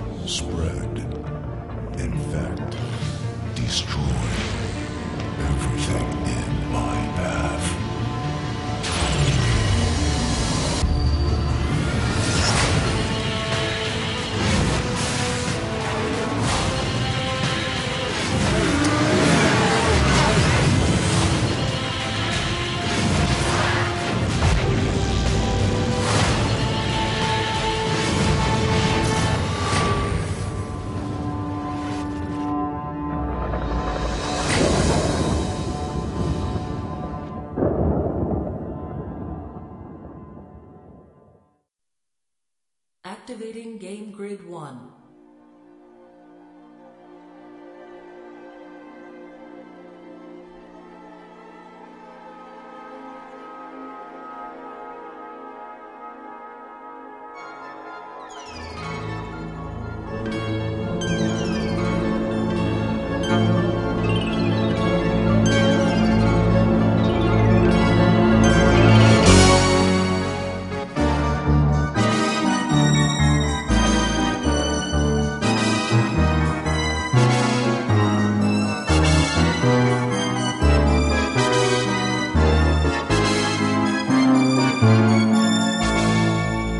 right, we're back. It's Two True Freaks, and it's our huge Tron episode. And when I say we, I mean my co-host Scott Gardner. Hello. And we have a very special guest. You might remember him from way back where we talked to him about Star Wars and God knows what else. Mr. George Kirstick. Greetings, programs. Award-winning writer. Perfect. And super nerd, obviously. Yes, or else you wouldn't be here in the first place. And I'm just going to say, right off the bat, we don't know what kind of information George has trapped in his head here, so, I cannot guarantee the show will be spoiler-free. So keep that in mind as you listen. You have been warned. Yeah, any second a spoiler could just come jumping out of the wall like a cat in a horror movie. Yeah, Luke and Leia, brother and sister. Sorry, guys. Oh. Yeah, I don't know if you've seen that movie yet, but they're Space totally Force, going to right? have to rewrite that hammock scene now. So we were just talking just before we started recording here, and you were starting to say something about the girl that's shown in the trailer, and I was asking you if she might possibly be Mercury, and it sounded like you actually have an answer to this question. I do. Well, we were talking a little bit about all the ARG events, and I am a huge Tron fan, and I have a couple pals who are even bigger Tron fans, so we all whip ourselves into a frenzy. But we went to the screening that they had in LA, that secret screening, where they ended up showing the trailer. And what was great is that both of the directors came out, Steve Lisberger and Joe, who's the director of the new one. And that was one of the questions. Someone asked, is Tron 2.0 canon? And does it lead into the film? And the answer was no, it is not canon. So that girl is not Mercury. Okay. Apparently she is a program that Flynn wrote when he went back into the world of Tron as his, kind of confidant.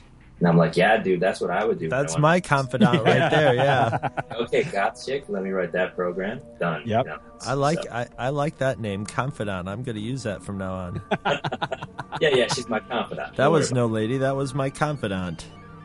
Well, see, I've been mentally preparing myself for that ever since I saw the very first trailer for this. And what little info there has been, and like I was telling you off the air, I've mostly been trying to avoid spoilers and stay away from things. But as the movie creeps closer, I know that I'm just not going to be able to hold back from learning things about it and all that. But are you going to break down and download the script that's floating around out there? No, I'm not going to. No, I don't want to do that because that'll ruin it. Because I have it, but I haven't read it, and I just don't think I can do it. Yeah. Keep some of the wonder there. Yeah, that's the thing is I don't want to know parallels for me personally with I really seriously don't think I've been this excited for any movie. No, since you haven't. The Empire Strikes Back. I can attest to that. You've been pretty cynical of even this, even upcoming Star Wars movies when it was at that point, you wouldn't get as psyched as you are for this. And I don't blame you. And actually, I wasn't as psyched as you until I saw that second trailer, and I watched it like 50 times as soon as it came out, and just sort of absorbing every detail. It's trite, but I love the stories that start out, where you're literally opening a door that probably hasn't been opened in 20 years, and you see the arcade covered with the dust and a hand wiping off a dusty screen. I love that stuff. Absolutely. Yeah, and actually I'm going to WonderCon. The only reason I'm going is for the NCOM press conference. So I don't know if you guys saw the video, I think it was posted yesterday, of Bruce Boxleitner in character as Alan, answering questions about NCOM. So there's a rumor that he's going to be holding an NCOM press conference at WonderCon. So I hope he's more personable in person as Alan. Scott had a bad experience. Experience with Bruce Boxleitner.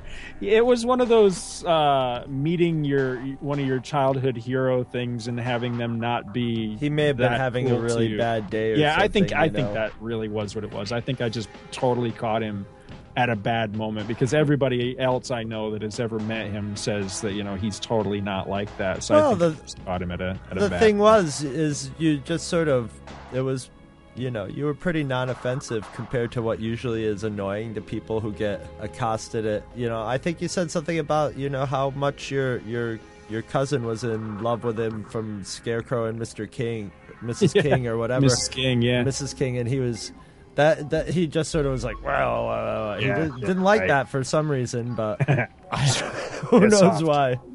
Or about Babylon 5. Oh, man. Maybe No, he has history with your cousin. Oh, God. She would just, she wouldn't have kept that under her hat all these years, I'm sure. I heard about that. She'd have wrote a tell-all book or something. Now, did you go to the, God, I don't know what event it was. Maybe it was Comic-Con, where they actually had, like, Flynn's Arcade and all that? Were you able to attend that? I actually missed that, and that's kind of why I'm going to WonderCon, because they're promising something big is going to happen there. And there's some rumors that it may be a Daft Punk concert, or, you know, this NCOM press conference. So I'll let you guys know once it happens. Well, hey, being Disney, you never know who might show up, too, because Disney had that, oh, God, what is the name of that thing they just did? The D23? That was it. Yeah, where, like, Johnny Depp showed up totally out of the blue and all that kind of thing. So, yeah, you never know who might pop in for this thing. So, yeah, maybe it'll be Jeff Bridges in the original Tron outfit. Yeah.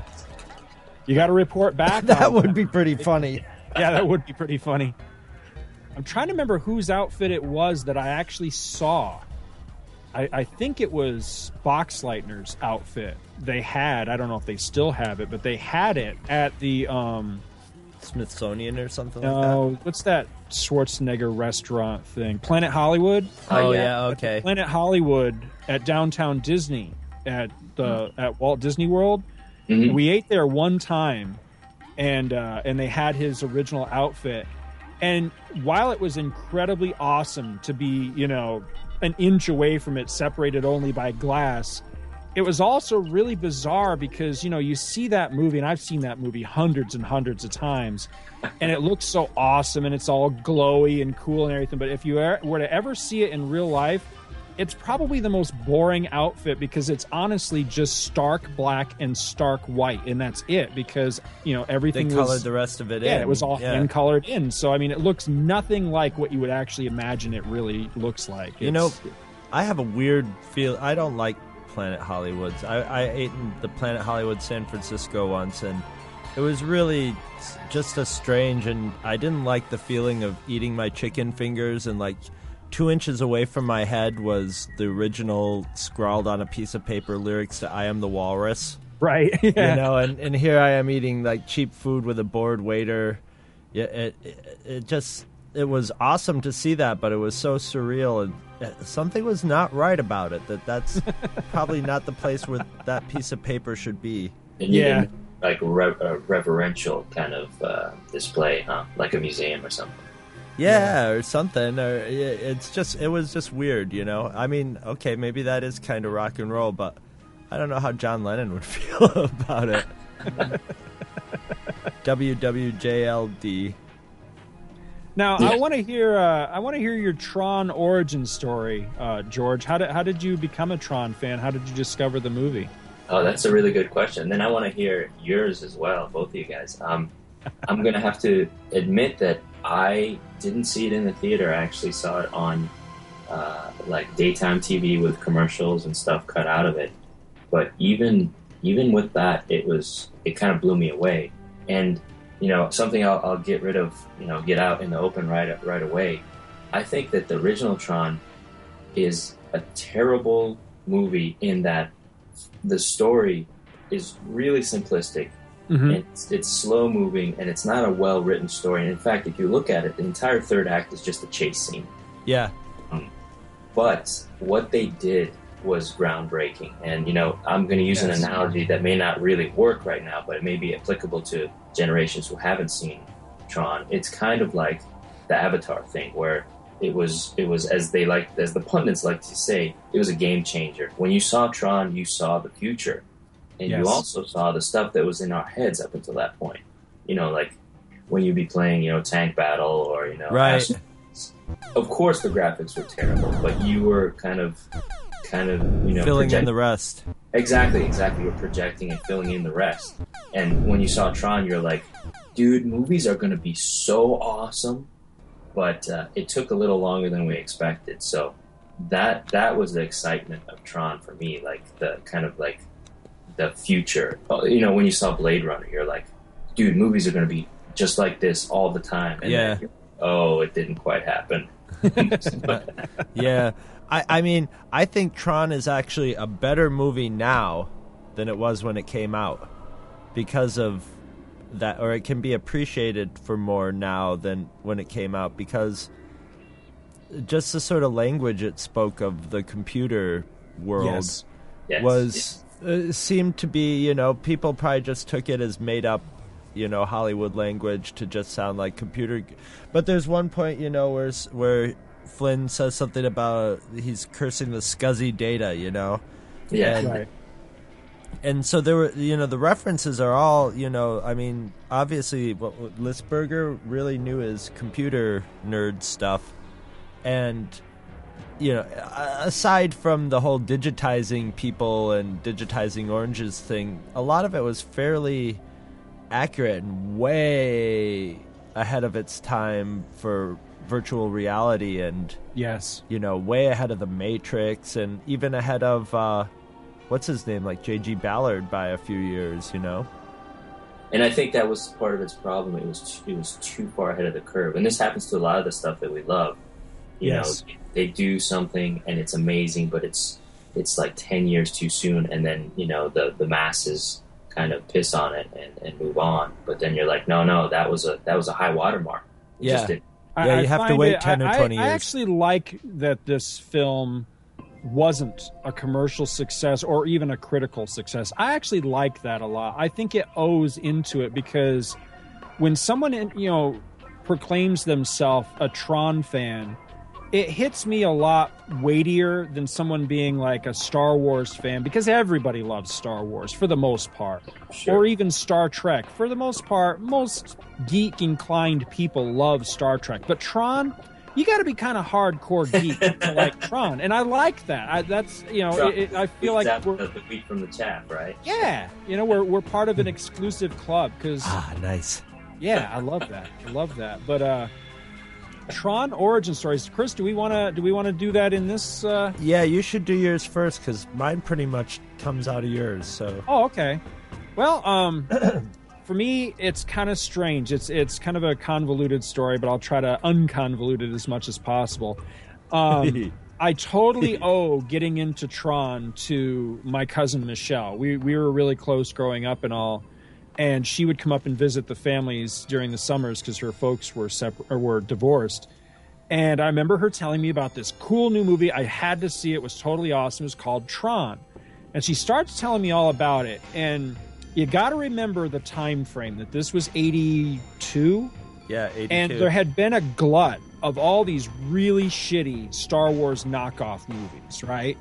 I mean, some of them were just absolutely abysmal, and they were all like drive-in movies and stuff. And as she's describing the plot of these, young people who are in this battle against this, monolithic, Master oppressive program. Yeah, it's really started to sound like another, Rebels Against the Empire kind of thing to me.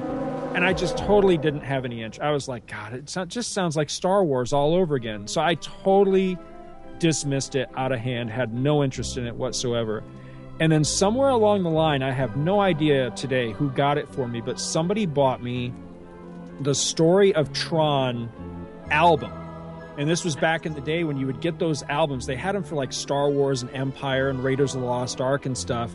Yeah, and it was... And Tron, yeah, you know the ones I'm talking about? Exactly, and Disney was really up on that. So yeah, all the stuff. I had the Black Hole one and the Tron one, Yeah, the Tron one was fantastic because the sound is one of the great things about Tron. I think it won an Oscar for sound design, actually.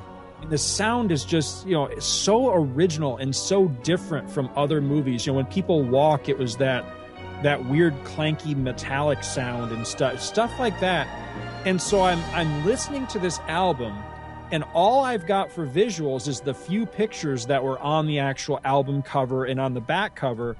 And so it created this world in my mind. And strangely enough, just based, I guess, on the album, everything was very dark and because I was pulling it out of my imagination, trying to visualize what this stuff would look like. So the very next summer, the Black River Drive-In had a double bill, and in great big huge letters in the paper in the movie section was Tron coming to the Black River Drive-In for a special, replaying or whatever, and double bill, tiny microscopic print. Oh, by the way, Snow White and the Seven Dwarfs. So I'm freaking out, and I'm begging my parents, please, you got to take me. I want to see this movie so bad. I missed it last time I was out. You got to take me. So they really had no interest, but they took me to see it because I wouldn't shut up about it. And we go to see it, and it finally gets dusk, and they start the previews and all that sort of thing. The movie comes on. I'm freaking out. I'm shaking. I'm so excited to see this movie. And it's Snow White and the Seven Dwarfs. I'm like, God damn it. So then, this was, you got to remember, I was probably, 14, 15 years old. Had no appreciation whatsoever for what an absolute masterpiece movie Snow White and the Seven Dwarfs is. All I know is I got to wait 90 minutes more to see this movie I've already waited a year to see, right? But anyway, long story short, after Snow White was over, Tron came on and blew me away. It just, I don't know what it was, just something in that movie speaks to me. You're right. I can divorce myself enough from my geekdom to admit it's not that awesome a story.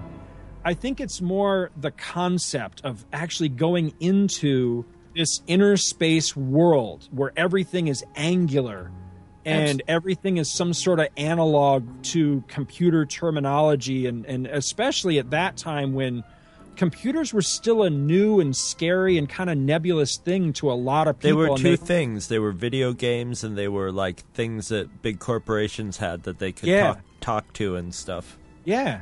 And I loved it. And I totally blame Tron for getting me interested in computers. I mean, it was the first time I heard terms like ROM and RAM and CLU and, a lot of the terminology that's become commonplace in the world of computing came out of that movie. It wasn't just all made up. No, it gave you the basic binary language. Yeah. And I find that fascinating, and I can totally understand how, these guys at Pixar look back at this movie and go, that was it. That's what hooked me. That's what got me into wanting to do movies like Toy Story and, all the awesome movies that they're putting out, looking back at Tron. So, yeah, I totally agree with it. Game changer, man. Big time.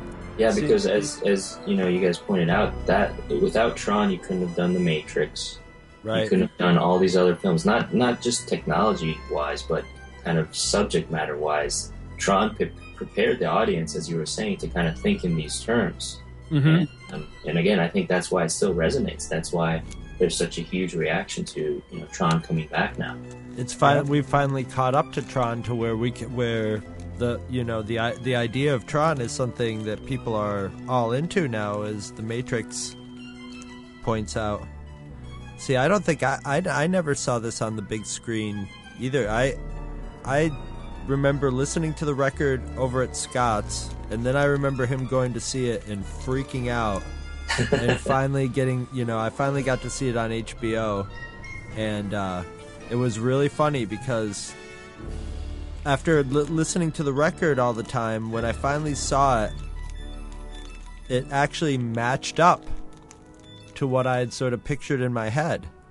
Right. Stuff like that usually never matches up. It never lives up to it, but it sort of matched perfectly, which is testament to the sound design for sure. It definitely deserved to win an Oscar, and as I watched it last night, I just love it. All the deep rumbling noises, but everything's sort of dampened. There's every once in a while there'll be an echo, but it's a weird clipped echo, and everything sounds like it's sort of been recorded in a small closet.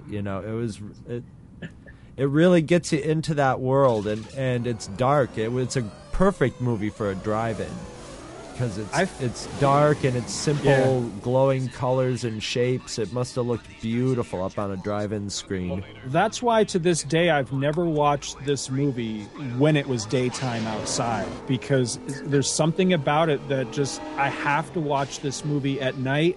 And I find that preferably this is the at like 3 in the morning. Yeah, exactly. When you're like, you're so bleary-eyed and sleepy that if you fall asleep watching it, it actually plays right into it because it has that incredible, surreal, dreamlike quality. My movie, I have a movie like that. It's THX 1138. Yeah, it's that movie for me. Yeah. The first time I watched it, it started at 4 a.m. and I forced myself to stay up to watch it and had to. And it's not the fastest moving movie in the world, and it's very quiet and. It was creeping towards 4:35 in the morning, and I'm trying to stay awake, and I'm still like into the movie. And, so absolutely, very cool. I have such sentimental memories for this movie because, Michelle was the one that got me into it. So then when I would go and visit her in summers, and spend a weekend, and it was probably Boxlight that got her in there. Oh yeah, I think so. She always had the hots for, which I think she still does. But I can remember every single time that I would go and visit my aunt and my cousin.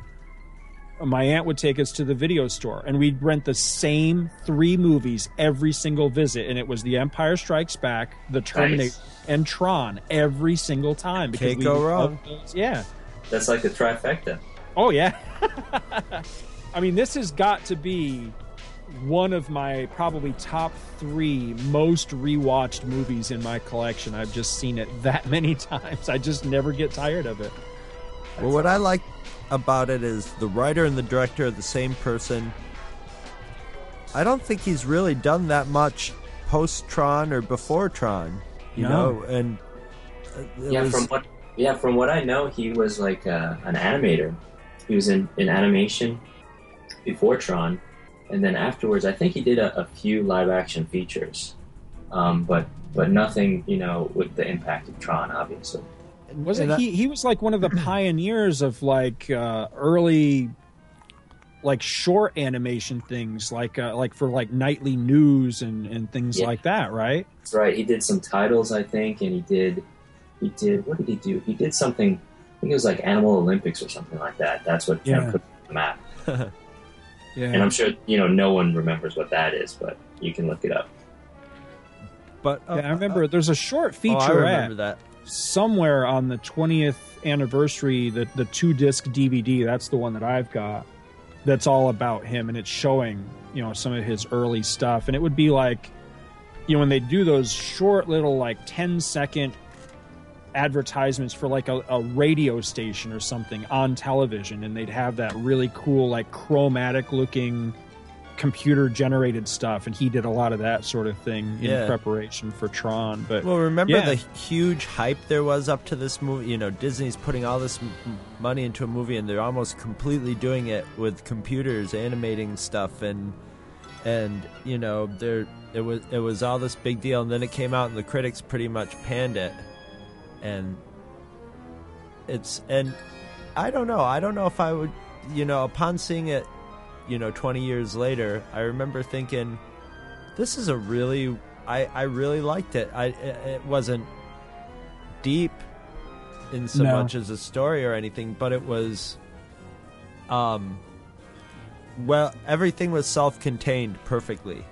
And it created its universe perfectly and kept everything consistent in it, and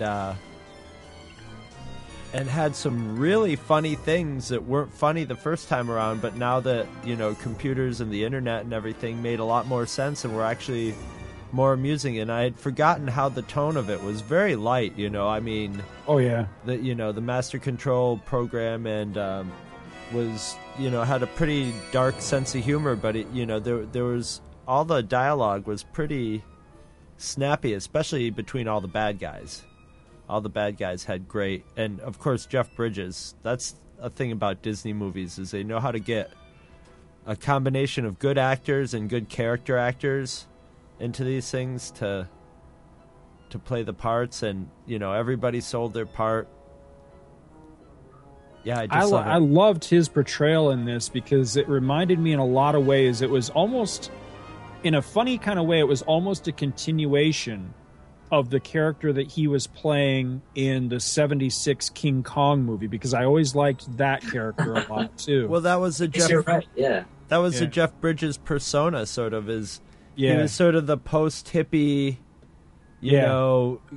good-natured, cool, down-to-earth guy.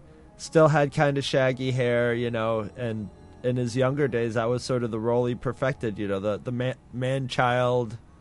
Yeah, and just always he couldn't. I don't think he could play a dislikable character early on in his career. Now he could. Now that he's got some gristle on him, but back in those days, he just always got the sort of.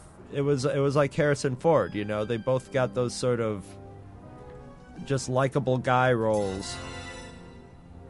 And I hope that they're able to recapture a little bit of that with this sequel. I hope that he's not, because it almost gives the impression dark and brooding character.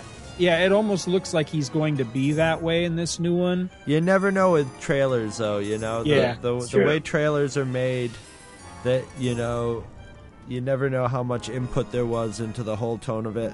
It's like episode 1. The trailers of episode 1 made it look like this very serious, epic science fiction story.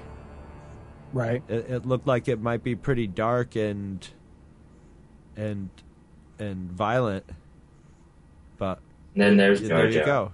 Yeah, yeah. You said it first. Yeah. Huh, funny how he wasn't in any of those trailers. Yeah. Yeah. But so who knows? It looks to me from the trailer that they did definitely. I think good thing about sequels from movies like Tron is that it wasn't such a mass appeal. It was a fan-based thing that built on a grassroots basis to the point of where they could say, hey, really it makes sense to make a Tron sequel right now. We think enough people, but the people who are going to go to see it are people who know what's going on, so it's going to have to make them happy, and it looks like it does. It looks like it has some, when you pull up to Flynn's place, you've got the space paranoids. Yeah, they're definitely going to make us happy, and they're widening the demographic, And the fact that it's not a reboot, that it's an actual sequel, is I like that idea too. I think that makes it smart. I'm thrilled that they've got both Boxleitner and Jeff Bridges, because when I saw Jeff Bridges because I watched the smuggled out footage from Comic-Con. Oh yeah. And when I saw Jeff Bridges, I was cheering right along with the people in the recording that were cheering, because I didn't really expect that they would get him. I honestly didn't, because I remember reading or hearing something years ago when the rumors first started to circulate that they were thinking about making a sequel to Tron, and I got really excited, but I was thinking, I wonder if they'll be able to get any of those guys back, because even at that time, Jeff Bridges had some serious years on him. Sure. And I remember, I'm pretty sure it was something I read where he basically said, "Nah, I don't think so." It's been 20. At that time, it was at least 20 years had gone by, and he was like, it was a fun movie. I enjoyed the hell out of it, but I don't think I can go home again. So I really had put the idea out of my mind that if they ever actually did it, that he would not be attached. And of course, when they did Tron 2.0, the video game, which I don't know if you ever played that, but it's excellent. I did, yeah. Yeah, it was fun. He's mentioned quite prominently in that game in different secret little things like the emails you can download and stuff, but he's not in it. Yeah. So, that had kind of buffered me, that if he wasn't in this movie, I was actually kind of prepared for that. But then when I saw him there in the trailer, I was like, that's awesome. Yeah, and he doesn't seem like an actor who just sort of Gene Hackman like will take any role that they toss at him. You generally see him in pretty solid movies or movies that are at least attempting to be really good. No, he's in a position where he can pick and choose. He's doing real good right now. Yeah. He's got some. Box Leitner, I think, is at the other end of the spectrum. Well, that wasn't really intended as a dig. I know, but he's more in the he's more in the Gil Gerard area section of the. And there's nothing wrong with that. No, I mean, yeah. Yeah, and I like Gil Gerard. No, I do too. Yeah, I heard that you were talking to him recently. It was his wife. His wife. She was at a local, I call it a yard sale. I think that's what they called it, was a yard sale. But it was this like benefit for, I think it was breast cancer or something, that one of the local supermarket chains here is Kroger. Oh yeah, and every so often they have these big yard sale events where the proceeds benefit different things. And I think this one was for breast cancer. And she was there just selling a large collection of like books and odds and ends and stuff. And she had all this Star Trek stuff. I'm sorry? Did she have Buck Rogers like props? No, I was actually surprised that she didn't have anything like that. But, she saw me digging through the Star Trek stuff and we struck up a conversation. And through the course of the conversation, we came to realize that we'd actually met each other before at Dragon Con. And she tipped me off to who she actually was, because I honestly didn't remember her. And I felt really bad because I think maybe she remembered me. I think that might have been why she came up and started talking to me. I didn't remember her because we'd met so many people at that thing. Sure. And she turned out to be Gil Gerard's wife. And we've just kind of stayed in contact. And she contacted me out of the blue about a week or so ago saying, I'm going to be in your neck of the woods, and I've been carrying around all this Star Trek junk in the back of my car for months, meaning to call you up and ask you if you still want all this stuff. And I was like, hell lucky yeah. bastard. So That's awesome. So you've got Buck Rogers' wife bringing you Star Trek toys. That's free Star Trek comics and books and stuff. Awesome. Over 100 books she dumped on me, just like, here, take them, get them the hell out of my house. It was like, wow, are you kidding me? Yeah. It was great. So yeah, but what's funny is we actually did end up talking a little bit about Buck Rogers, because I was trying to sway her on the new Dynamite series. Dynamite is putting out a Buck Rogers series, which sadly I was just looking at the solicits for the latest issue, and it says it's going to be the last issue already. And I was like, damn, I thought this was a great book. So I don't know if they're... Yeah, it got canceled. Yeah, it wasn't selling well, unfortunately. That sucks, because it's... did you read it? No, but the covers really turned me off because they looked like Tron, but in a bad way. They looked like they bit Tron's outfit. No, believe me, dude. Now, I can't speak beyond issue 7, because that's as many as I've got. I've got 0 through 7. But the first arc in 1 through 6, I thought was fantastic. I thought it was solid stuff, and I highly recommend it to anybody remotely interested in like classic style science fiction. I thought it was great. Have you guys heard that they just greenlit the Buck Rogers 3D movie? Oh no! Yeah, Paul W.S. Anderson is going to write and direct, which makes me a little nervous. But I don't recognize that name. What was it? Resident Evil, and I liked Resident Evil. Yeah, the first one was okay, but then it started getting kind of wonky. Yeah. But he's hacked out a few pretty bad films. But that's definitely, I don't think, a good sign. Well, the thing about Buck Rogers is the guy who's been doing Star Trek Phase 2, James Cawley, bought the rights to Buck Rogers to do his he's been making a TV show. I think it's going to be a web series. Is it going to be a web series? I think it's going to be webisodes. I could be wrong about that, but I think they're going to be webisodes, yeah. In which Gil Gerard's actually in it, playing Buck Rogers' father. He and Aaron Gray. Aaron Gray is playing Buck's mother, and Gil is playing Buck's father. And there's a really nice preview clip that you can see. I wish I could give you the exact address, but what's funny, Chris, is I was talking to Gil's wife about this, And I said, as we were parting, she said something about Gil, and he hadn't come up in the conversation. And I wasn't going to bring it up because I always feel weird about that. Like, I don't want her to think that, she plays second fiddle to me, because she's Gil Gerard's wife. Because she's Gil Gerard's wife, exactly. I think she's just a very nice lady, and I enjoy talking to her about, all this geeky stuff that we share in common.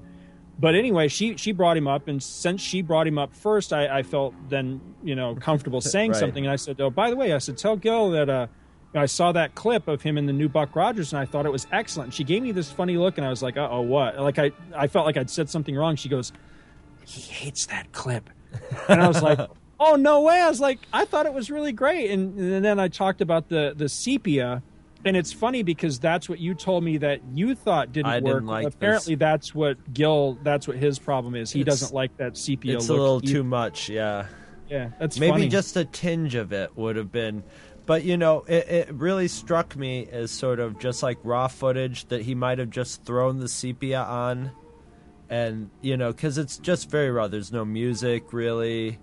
There's, Right. It's just sort of something like, here's what we're doing right now. Here's some, So that scene, literally half the dialogue could end up chopped out of that, by the time it ends up on the screen. And the sepia could be just until they do the actual, rendering and treatment of it. And so I don't know if that's what the final product, but if it was like that pure sepia, it still looks like sepia on high definition video, rather than like a faded film or something like that. So, right. But you can see he's definitely going for that retro feel. It's taken place in that time period.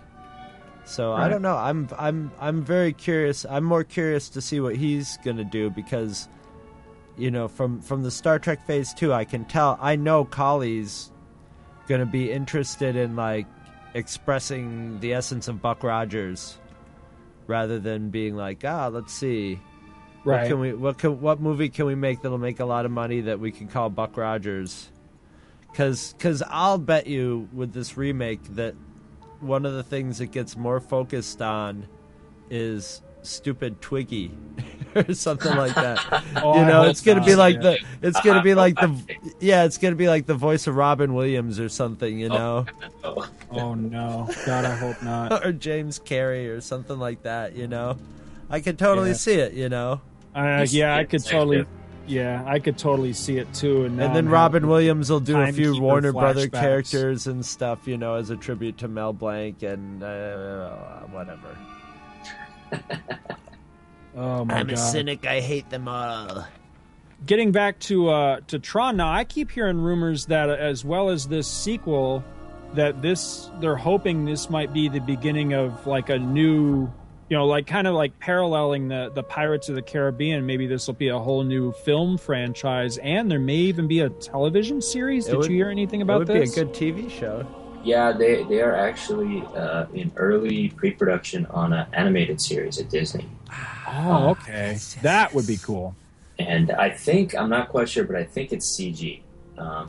That would be, I was just going to say, I hope it's CG. Perfect. That would be perfect, because the angularism, is that even a word? The angular style of CG would be perfect for Tron, because everything is all angular anyway, all straight lines. That would be, I would love that. I would so Well, love it was that. like when they did Starship Troopers as a TV series. It was CG. Oh, I don't remember It was, what was it called? Roughneck Starship Troopers Chronicles or something. It was a Saturday morning kiddie show. That was all basically, it was very much a forerunner of the Clone Wars sort of in style. It was a lot of action and battle with, the troopers versus bugs in different planets. And wow, that totally flew under my radar. I never heard of that. I had to get up. I remember I had a job that I had to get up really early, and it was literally on at 6:30 in the morning. There you go. Yeah. And, it was a syndicated thing, and I later, downloaded a bunch of episodes of it. It's one of those ones where every episode's pretty much the same. Yeah. Except with a different kind of bug or something. Exactly. And Yeah. George, do you remember Automan? Of course, yeah. Well, the reason I watched it is because I'm like, hey, that's kind of like Tron. It was Tron in reverse, basically. It was instead of like Flynn going into the computer world, this Tron-like character had come out into the real world, but could do all his Tron shtick. In the real world, he had like the Tron-looking car, and he had, what the hell was that thing he had with him? It was basically Bit, but they called it something else. Cursor, I think. Yeah, Cursor. That's right. Cursor. Yeah. Now that you're verbalizing, that was totally a Tron ripoff. Absolutely. All right, let's give him a car and let's get that little thing that flies around with him, and he's a detective. All right, go make that. Well, this was another instance of Scott tracking down one of his childhood loves and realizing that I must have been brain damaged as a kid or something, because I downloaded the entire series about a year ago. Sat down rubbing your hands together. Yes, exactly. This is going to be great. Scientist style, like about to destroy the world, going, and I sat down, I pushed play, and about 20 minutes later, I am absolutely fucking mortified. That show sucks ass.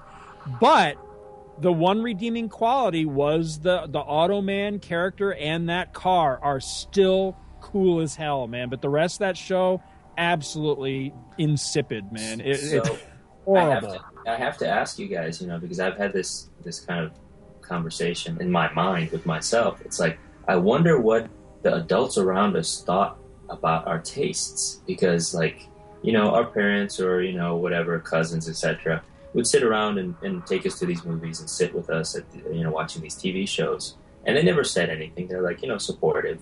But I'm wondering, did they think, like you said, were we all insane because we loved this stuff that obviously looked so terrible, and the stories were, like you say, so insipid?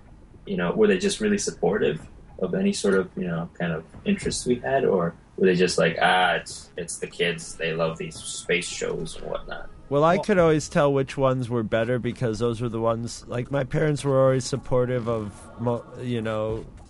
letting me watch most stuff like that. But, when we'd go see a new Star Wars, when we saw Empire Strikes Back, my mom was talking about Yoda for months, Literally, she recently just had a cat named Yoda. And,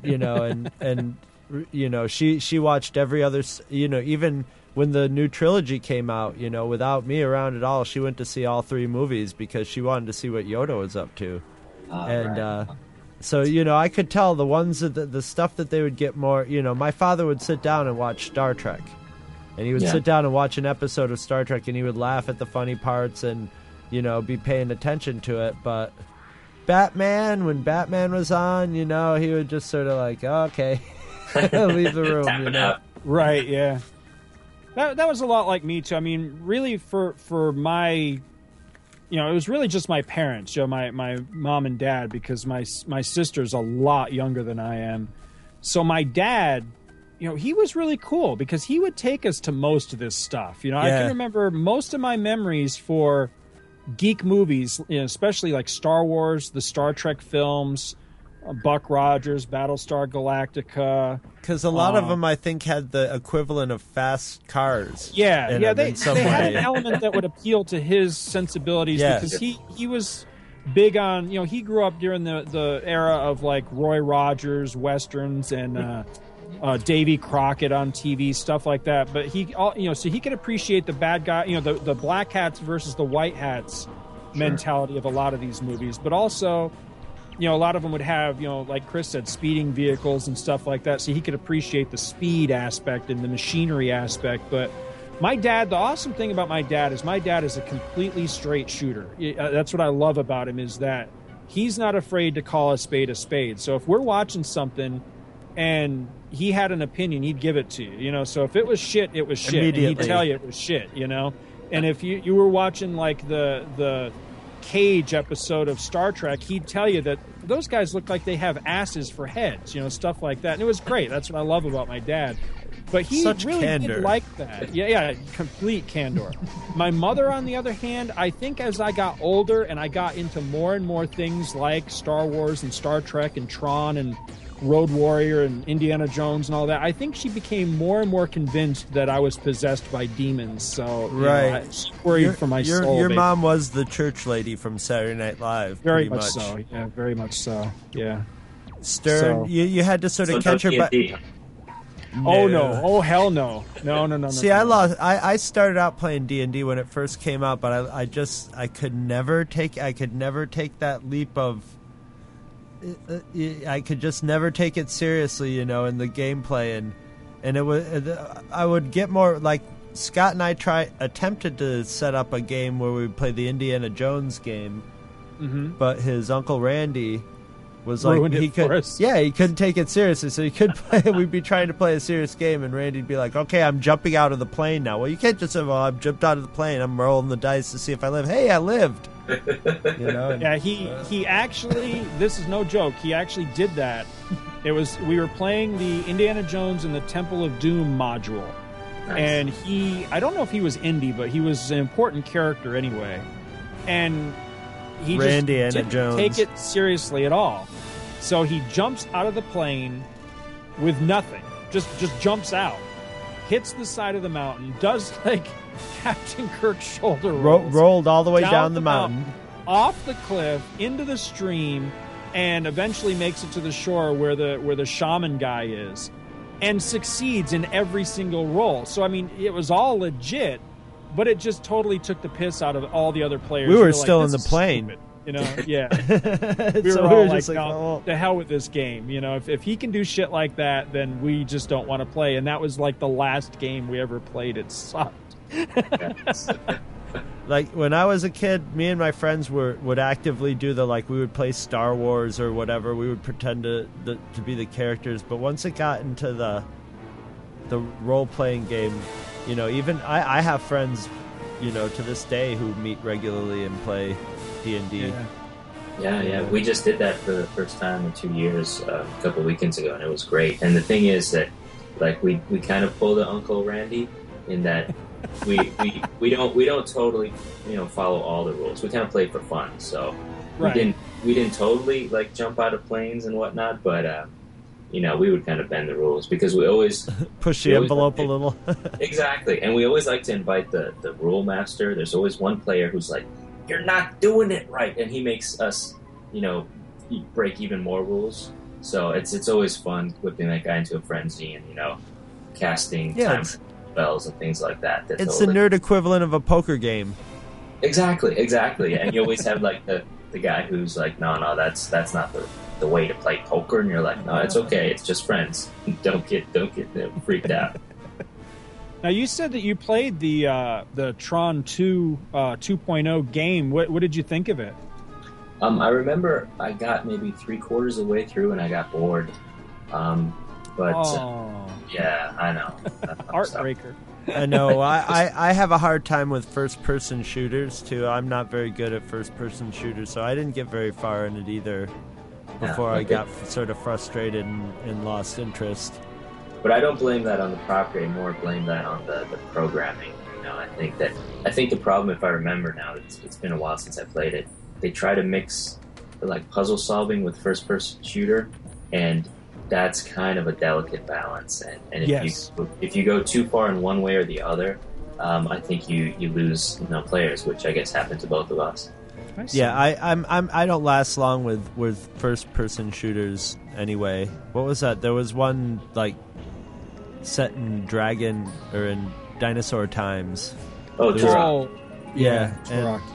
And I remember Scott, your son, highly recommended it. Said it was really good, and I just couldn't play. It was really neat to look at, but I just couldn't. I just can't do it. Huh. I'm not good at that first person stuff. Huh. But I never played a lot of that sort of stuff. I like to fly things and shoot cannons out of them. Or I like to play. Man, Tron games. I'm telling you, I got the iPod Touch, and it's got, I don't know what it's called. But it's Tron Light Cycles, and it is great because it's right out of the movie. It starts out, about 500 feet above the light cycles and does a zoom in and a little trace down to them, and boom, It's off you so go, following cool. your light cycle, and you're tilting your iPod to steer it, which That's makes it great. very intuitive. And yeah, it is. It's great. It's basically a total simulation of Tron, and I think that's why we have a new Tron movie. Is the video games that Tron spawned were so awesome and iconic that they've kept it. I think the video games have kept it alive more than the actual movie has. That's funny. I read that on there's a really awesome wiki for Tron, and then there's a separate one for the Tron. They call it the Tron franchise. Oh, okay. And according to that, and I think I've heard this factoid before, but according to that, Tron the arcade game actually made considerably more money than Tron the movie, which is I can see that. Yeah.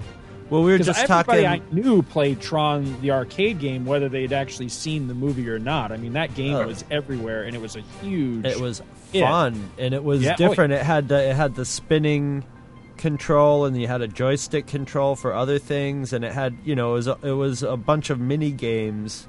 Yeah, in one, and that was great. That was one that they always had on WPIX when they had the kids remote controlling the video game through TV. And we were just talking last night about how Scott had, I can't remember which Atari 2600 game it was, but it came there was a 2-pack. They had 2 games for the 2600 that were Tron, and they called them ports, but they weren't true ports as far as like being identical to the source material. But it was a game called Tron Deadly Discs, which was pretty close to the Intellivision version. And then there was another one. It was on the Intellivision platform. It was called I think Mazatron. I think. Oh yeah, Mazatron. But then when it came over to 2600, they called it Adventures of Tron because it was completely different from Mazatron for Intellivision. Well, what I got was I bought it. It was this special collector's edition that had both of those 2600 games in it, and it came with like this exclusive joystick, and it was a reproduction of that glowing blue joystick from the arcade game. It's basically the one that you see in the movie too when he's playing Space Paranoids. It looks just like that one. Nice. I loved that thing, except it sucked. It did not work. Yeah, it was a awesome cheapo one. Yeah, it was awesome to own and like put on your shelf and brag to all your friends that came over. Oh, dude, you got the Tron joystick, but now, don't ask to play with it because it sucks. I'm also going to stress that Scott was one of those guys who had a box in the corner of his room filled with broken and beaten joysticks that were just destroyed from getting chucked across the room, getting smashed out in frustration.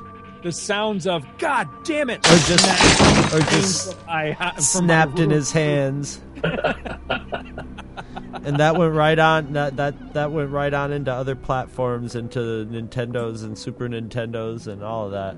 Yeah, the first time my mother ever heard me use the F word was because I was playing a video game. What did you just say? Nothing, Mom, nothing. Oh my God! Sometimes we would be making recordings, and one of us would swear on the recordings, and we'd have to go back and like take the swears out just in case his mom would stumble upon him. Oh, it's funny. God, I'd forgotten. How times have changed. Yeah. I'd be horrified if my mother listened to any of our shows, man. Actually, I did play one for one time. It was the one where you talked about Disney. Something. No, it was not the Disney. It was not the Disney episode. No, it was that one where I introduced something about you had killed people with a spork or some ridiculous thing, and I thought I was so clever and so funny, and I played it for my mother, and the one thing she took away from it was, "Wow, you swear a lot." It was like, was there any of the comedy in there at all? Was none of it funny? You know, it was now you know how famous comedians feel after they've become famous and their parents go to see their show and they're just like, you have to talk about poop so much, and exactly. I don't want to hear about penises and stuff like that. It's but Mom. Yeah, thanks, Mom. Awesome. Oh man. Well, We are almost at that hour mark. What else do we got, fellas, or do we want to take it out there? Well, there's plenty of nerd stuff we could talk about, but we might want to postpone it until next time. We're good for as long as you're good, George. I just don't want to go over your time limit. Yeah, I gotta. We will do that. Yes, we will. Yeah, I have to jet in about 5 minutes, but yeah, we can get one last zinger in there about nerdosity. What do you have to say to all of Nerdland? The message. Yeah, as an alpha nerd, what do you have to pass on to the young nerdlings out there? The young nerdlings, I would tell them to turn off their computers, turn off their Xboxes and PS3s, go outside into the sunlight. I know it hurts you. Go and find a member of the opposite sex. I know it hurts to talk to them. and go out and do something in nature and stop sitting in front of those monitors, man. Oh, I so need you to come over to the house and say that to my 14-year-old dude. Good luck with all that. Yeah. Yeah. Good luck. Yeah. Don't get me wrong. I'm not doing any of that shit, but you know. Right. Exactly.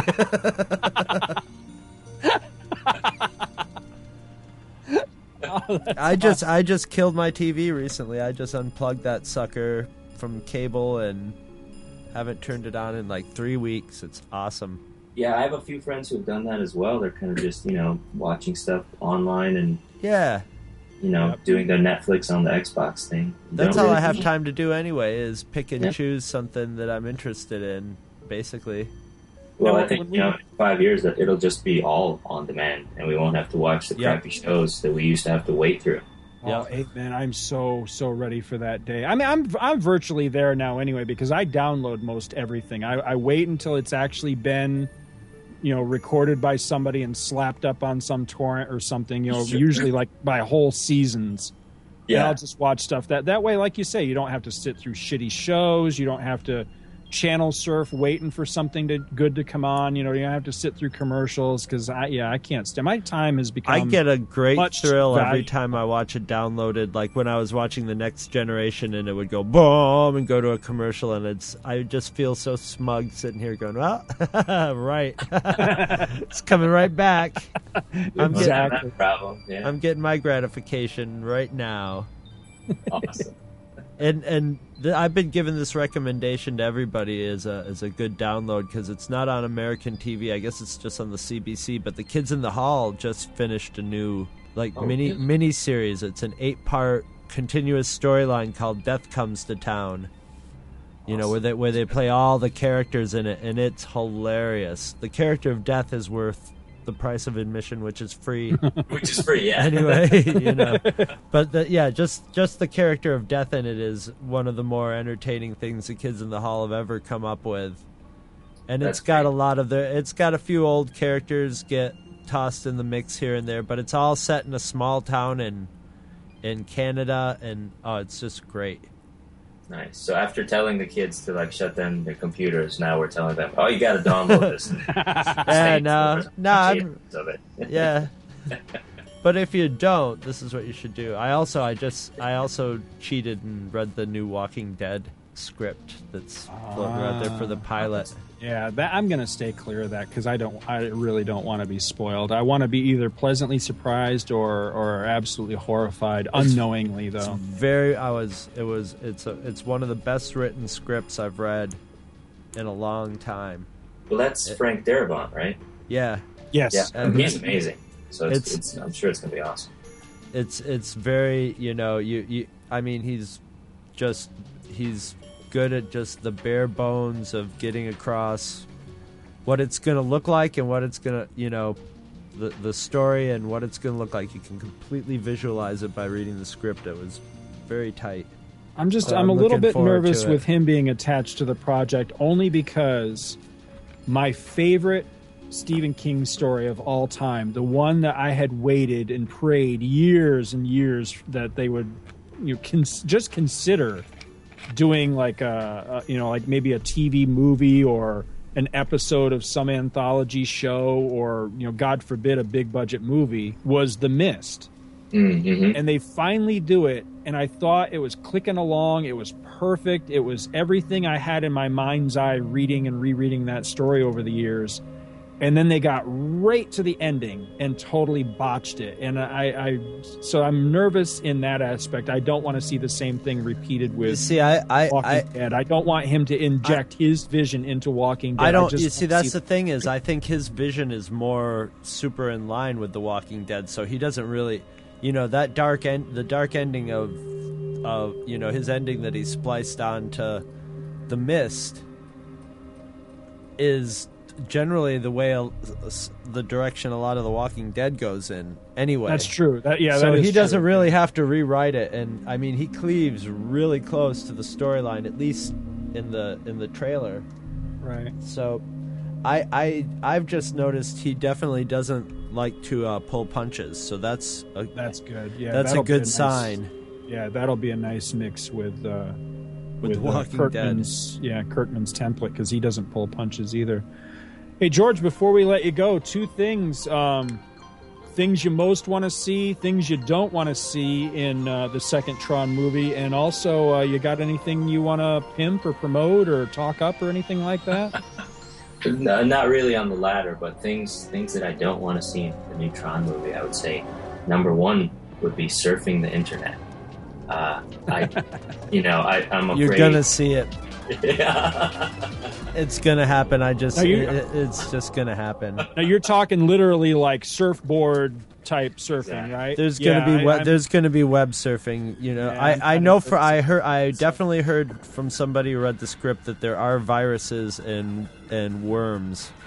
See, I can live with that because they had that in Tron 2.0, the video game, and I thought it was done really, really cool. The way they incorporated it, because I don't know how far you guys ever got into that game, but the main storyline of that was that this virus was taking over the computer world and corrupting things. And so you would actually go into entire sequences where you're walking along and it's the traditional Tron look to everything with the sharp angles and all that. And all of a sudden you would go into a section of the world that had become corrupted. And it was all like broken and busted up and aglow with like this ooze and stuff. And it really looked full of computer good. Hookers and pimps and drug dealers. Like it was just no, it wasn't anything like that. But trying to sell you herbal Viagra. Come here. Is your penis too small? Come here. You're just wrong. I'm not wrong. That's exactly how it would be. You're probably right with all the web ads that are out there and stuff. Yeah, you're probably right, actually. Yeah. When are we going to see more Clone Wars episodes out of you? Well, I kind of, we were talking earlier, but I have a couple of my own things that are in early stages now, so I'm going to be focusing on those and see if anything gets some heat. But it might be a while. Well, we definitely want you back. Not only for that. Not only do we want the keep us up on that exclusive on that, but also anytime you want to come back and talk about anything geeky, we always enjoy having you, and you always have a welcome spot on our show. Thank you, guys. It's always a pleasure to kind of just nerd out with you guys. So yeah, feel free to drop me an email anytime. I'm happy to nerd out, as you guys know. So just give it a shout. Excellent. Hey, are you going to Dragon Con this year? I'm not sure because of these things that are happening right now. I may not be able to, and conversely, I may have to go. So I don't know right now. But yeah, I'll let you guys. Please let us know. We'd love to hook up with you. We got to get you to the first Nerd Illuminati meeting. Yes, I like that terminology. Yeah, if you've got I don't know when you came, like, I mean, was last year your first year, or you come every year, or how does that work usually? Last year was my second year, but for the past 10 years, my friends have been telling me, hey, I know you're not down with Comic-Con anymore, and you kind of want the whole nerd experience again. You should come to Dragon Con. And I kept going, nah, I don't want to do it. And then, 2 years ago I went, and it was amazing. I mean, you guys know this. It's just, It's so not about the companies or what they're pimping. It's just about the people fans who are enthused about something, letting it all hang out. It's like, okay, if you love the Tick and you're dressed like a huge blue dude walking around, good for you, Whereas at Comic-Con, it's like if there's a huge blue dude, he's sponsored by Universal because they're coming out with a new video game. You're like, really? Yeah. So that's what I really dug about it. I just want to get a whole group of people and rent out a whole floor of the Hilton and Animal House style. Yeah. Or what's that movie? Bachelor Party. We could just have the giant Bachelor Party style entire floor. And just you'd have like just chunks of people sitting around talking about Buck Rogers or Tron or Aquaman. Awesome. Well, we could have different rooms for different focuses. Exactly. Yeah, this is the Tron room, Tron 24/7. Right on, guys. Well, thank you again so much for having me on. It's always a pleasure talking to you guys, and looking forward to nerding out some more soon. Hey, thanks I'm for sure joining we will. us. Right on. We really appreciate your friendship. Totally. Same here, guys. Be well and keep rocking it. Hey, take care, man. Take care, guys. Illegal program termination. All right, so I think that's going to wrap it up for our Tron show. I think we've got actually some other Tron projects in the back burner, right? Don't we? Absolutely we do. Well, first of all, let me again say thank you to George Kirstick for joining us in this episode. He is always a delight. I really enjoy having him on the show. He's such one of us, just a total geek fanboy. I love it. It's just... It's awesome to me to know that somebody working on, Star Wars, one of our, absolutely beloved childhood things, is just one of us. That's just an awesome, awesome feeling. And George's just a great guy. So again, thanks for joining with One of us. One of us. But yes, we do have a big treat for you guys, you listeners. We are going to do a commentary, another one. If you remember our awesome RoboCop commentary that everybody loved, we're going to do another one, and it's going to be Tron. So keep an eye out for that. Keep an ear out for that. That will be coming along. Hopefully we're shooting for being about the same week, give or take, that this episode comes out, if the stars align and all that bullshit. It all depends on the U.S. Postal Service, baby. There you go, exactly. So anyway, hope you enjoyed this. We enjoyed it. We've been trying to get to this one for the longest time. I've been itching to get to this one.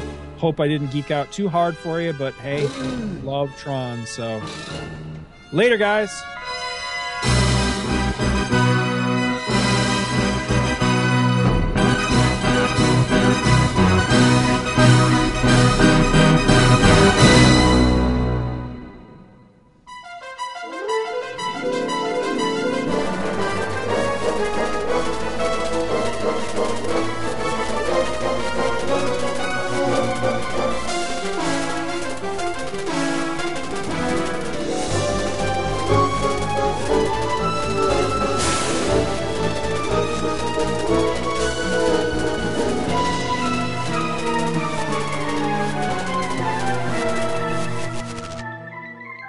Visit our website at twotruefreaks.libsyn.com. twotruefreaks.libsyn.com is spelled TWOTRUEFREAKS.libsyn, which is LIBSYN.com. You can email Two True Freaks directly at twotruefreaks@gmail.com. You can find me, Scott Gardner, both on Twitter and Facebook. My name is spelled SCOTTGARDNER.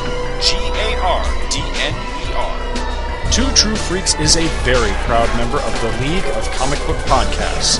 For more information, visit comicbooknoise.com/league. We are also members of the Comics Podcast Network.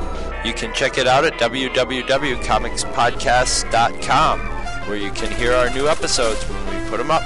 Thanks for listening. Join us every Monday for new episodes of Two True Freaks.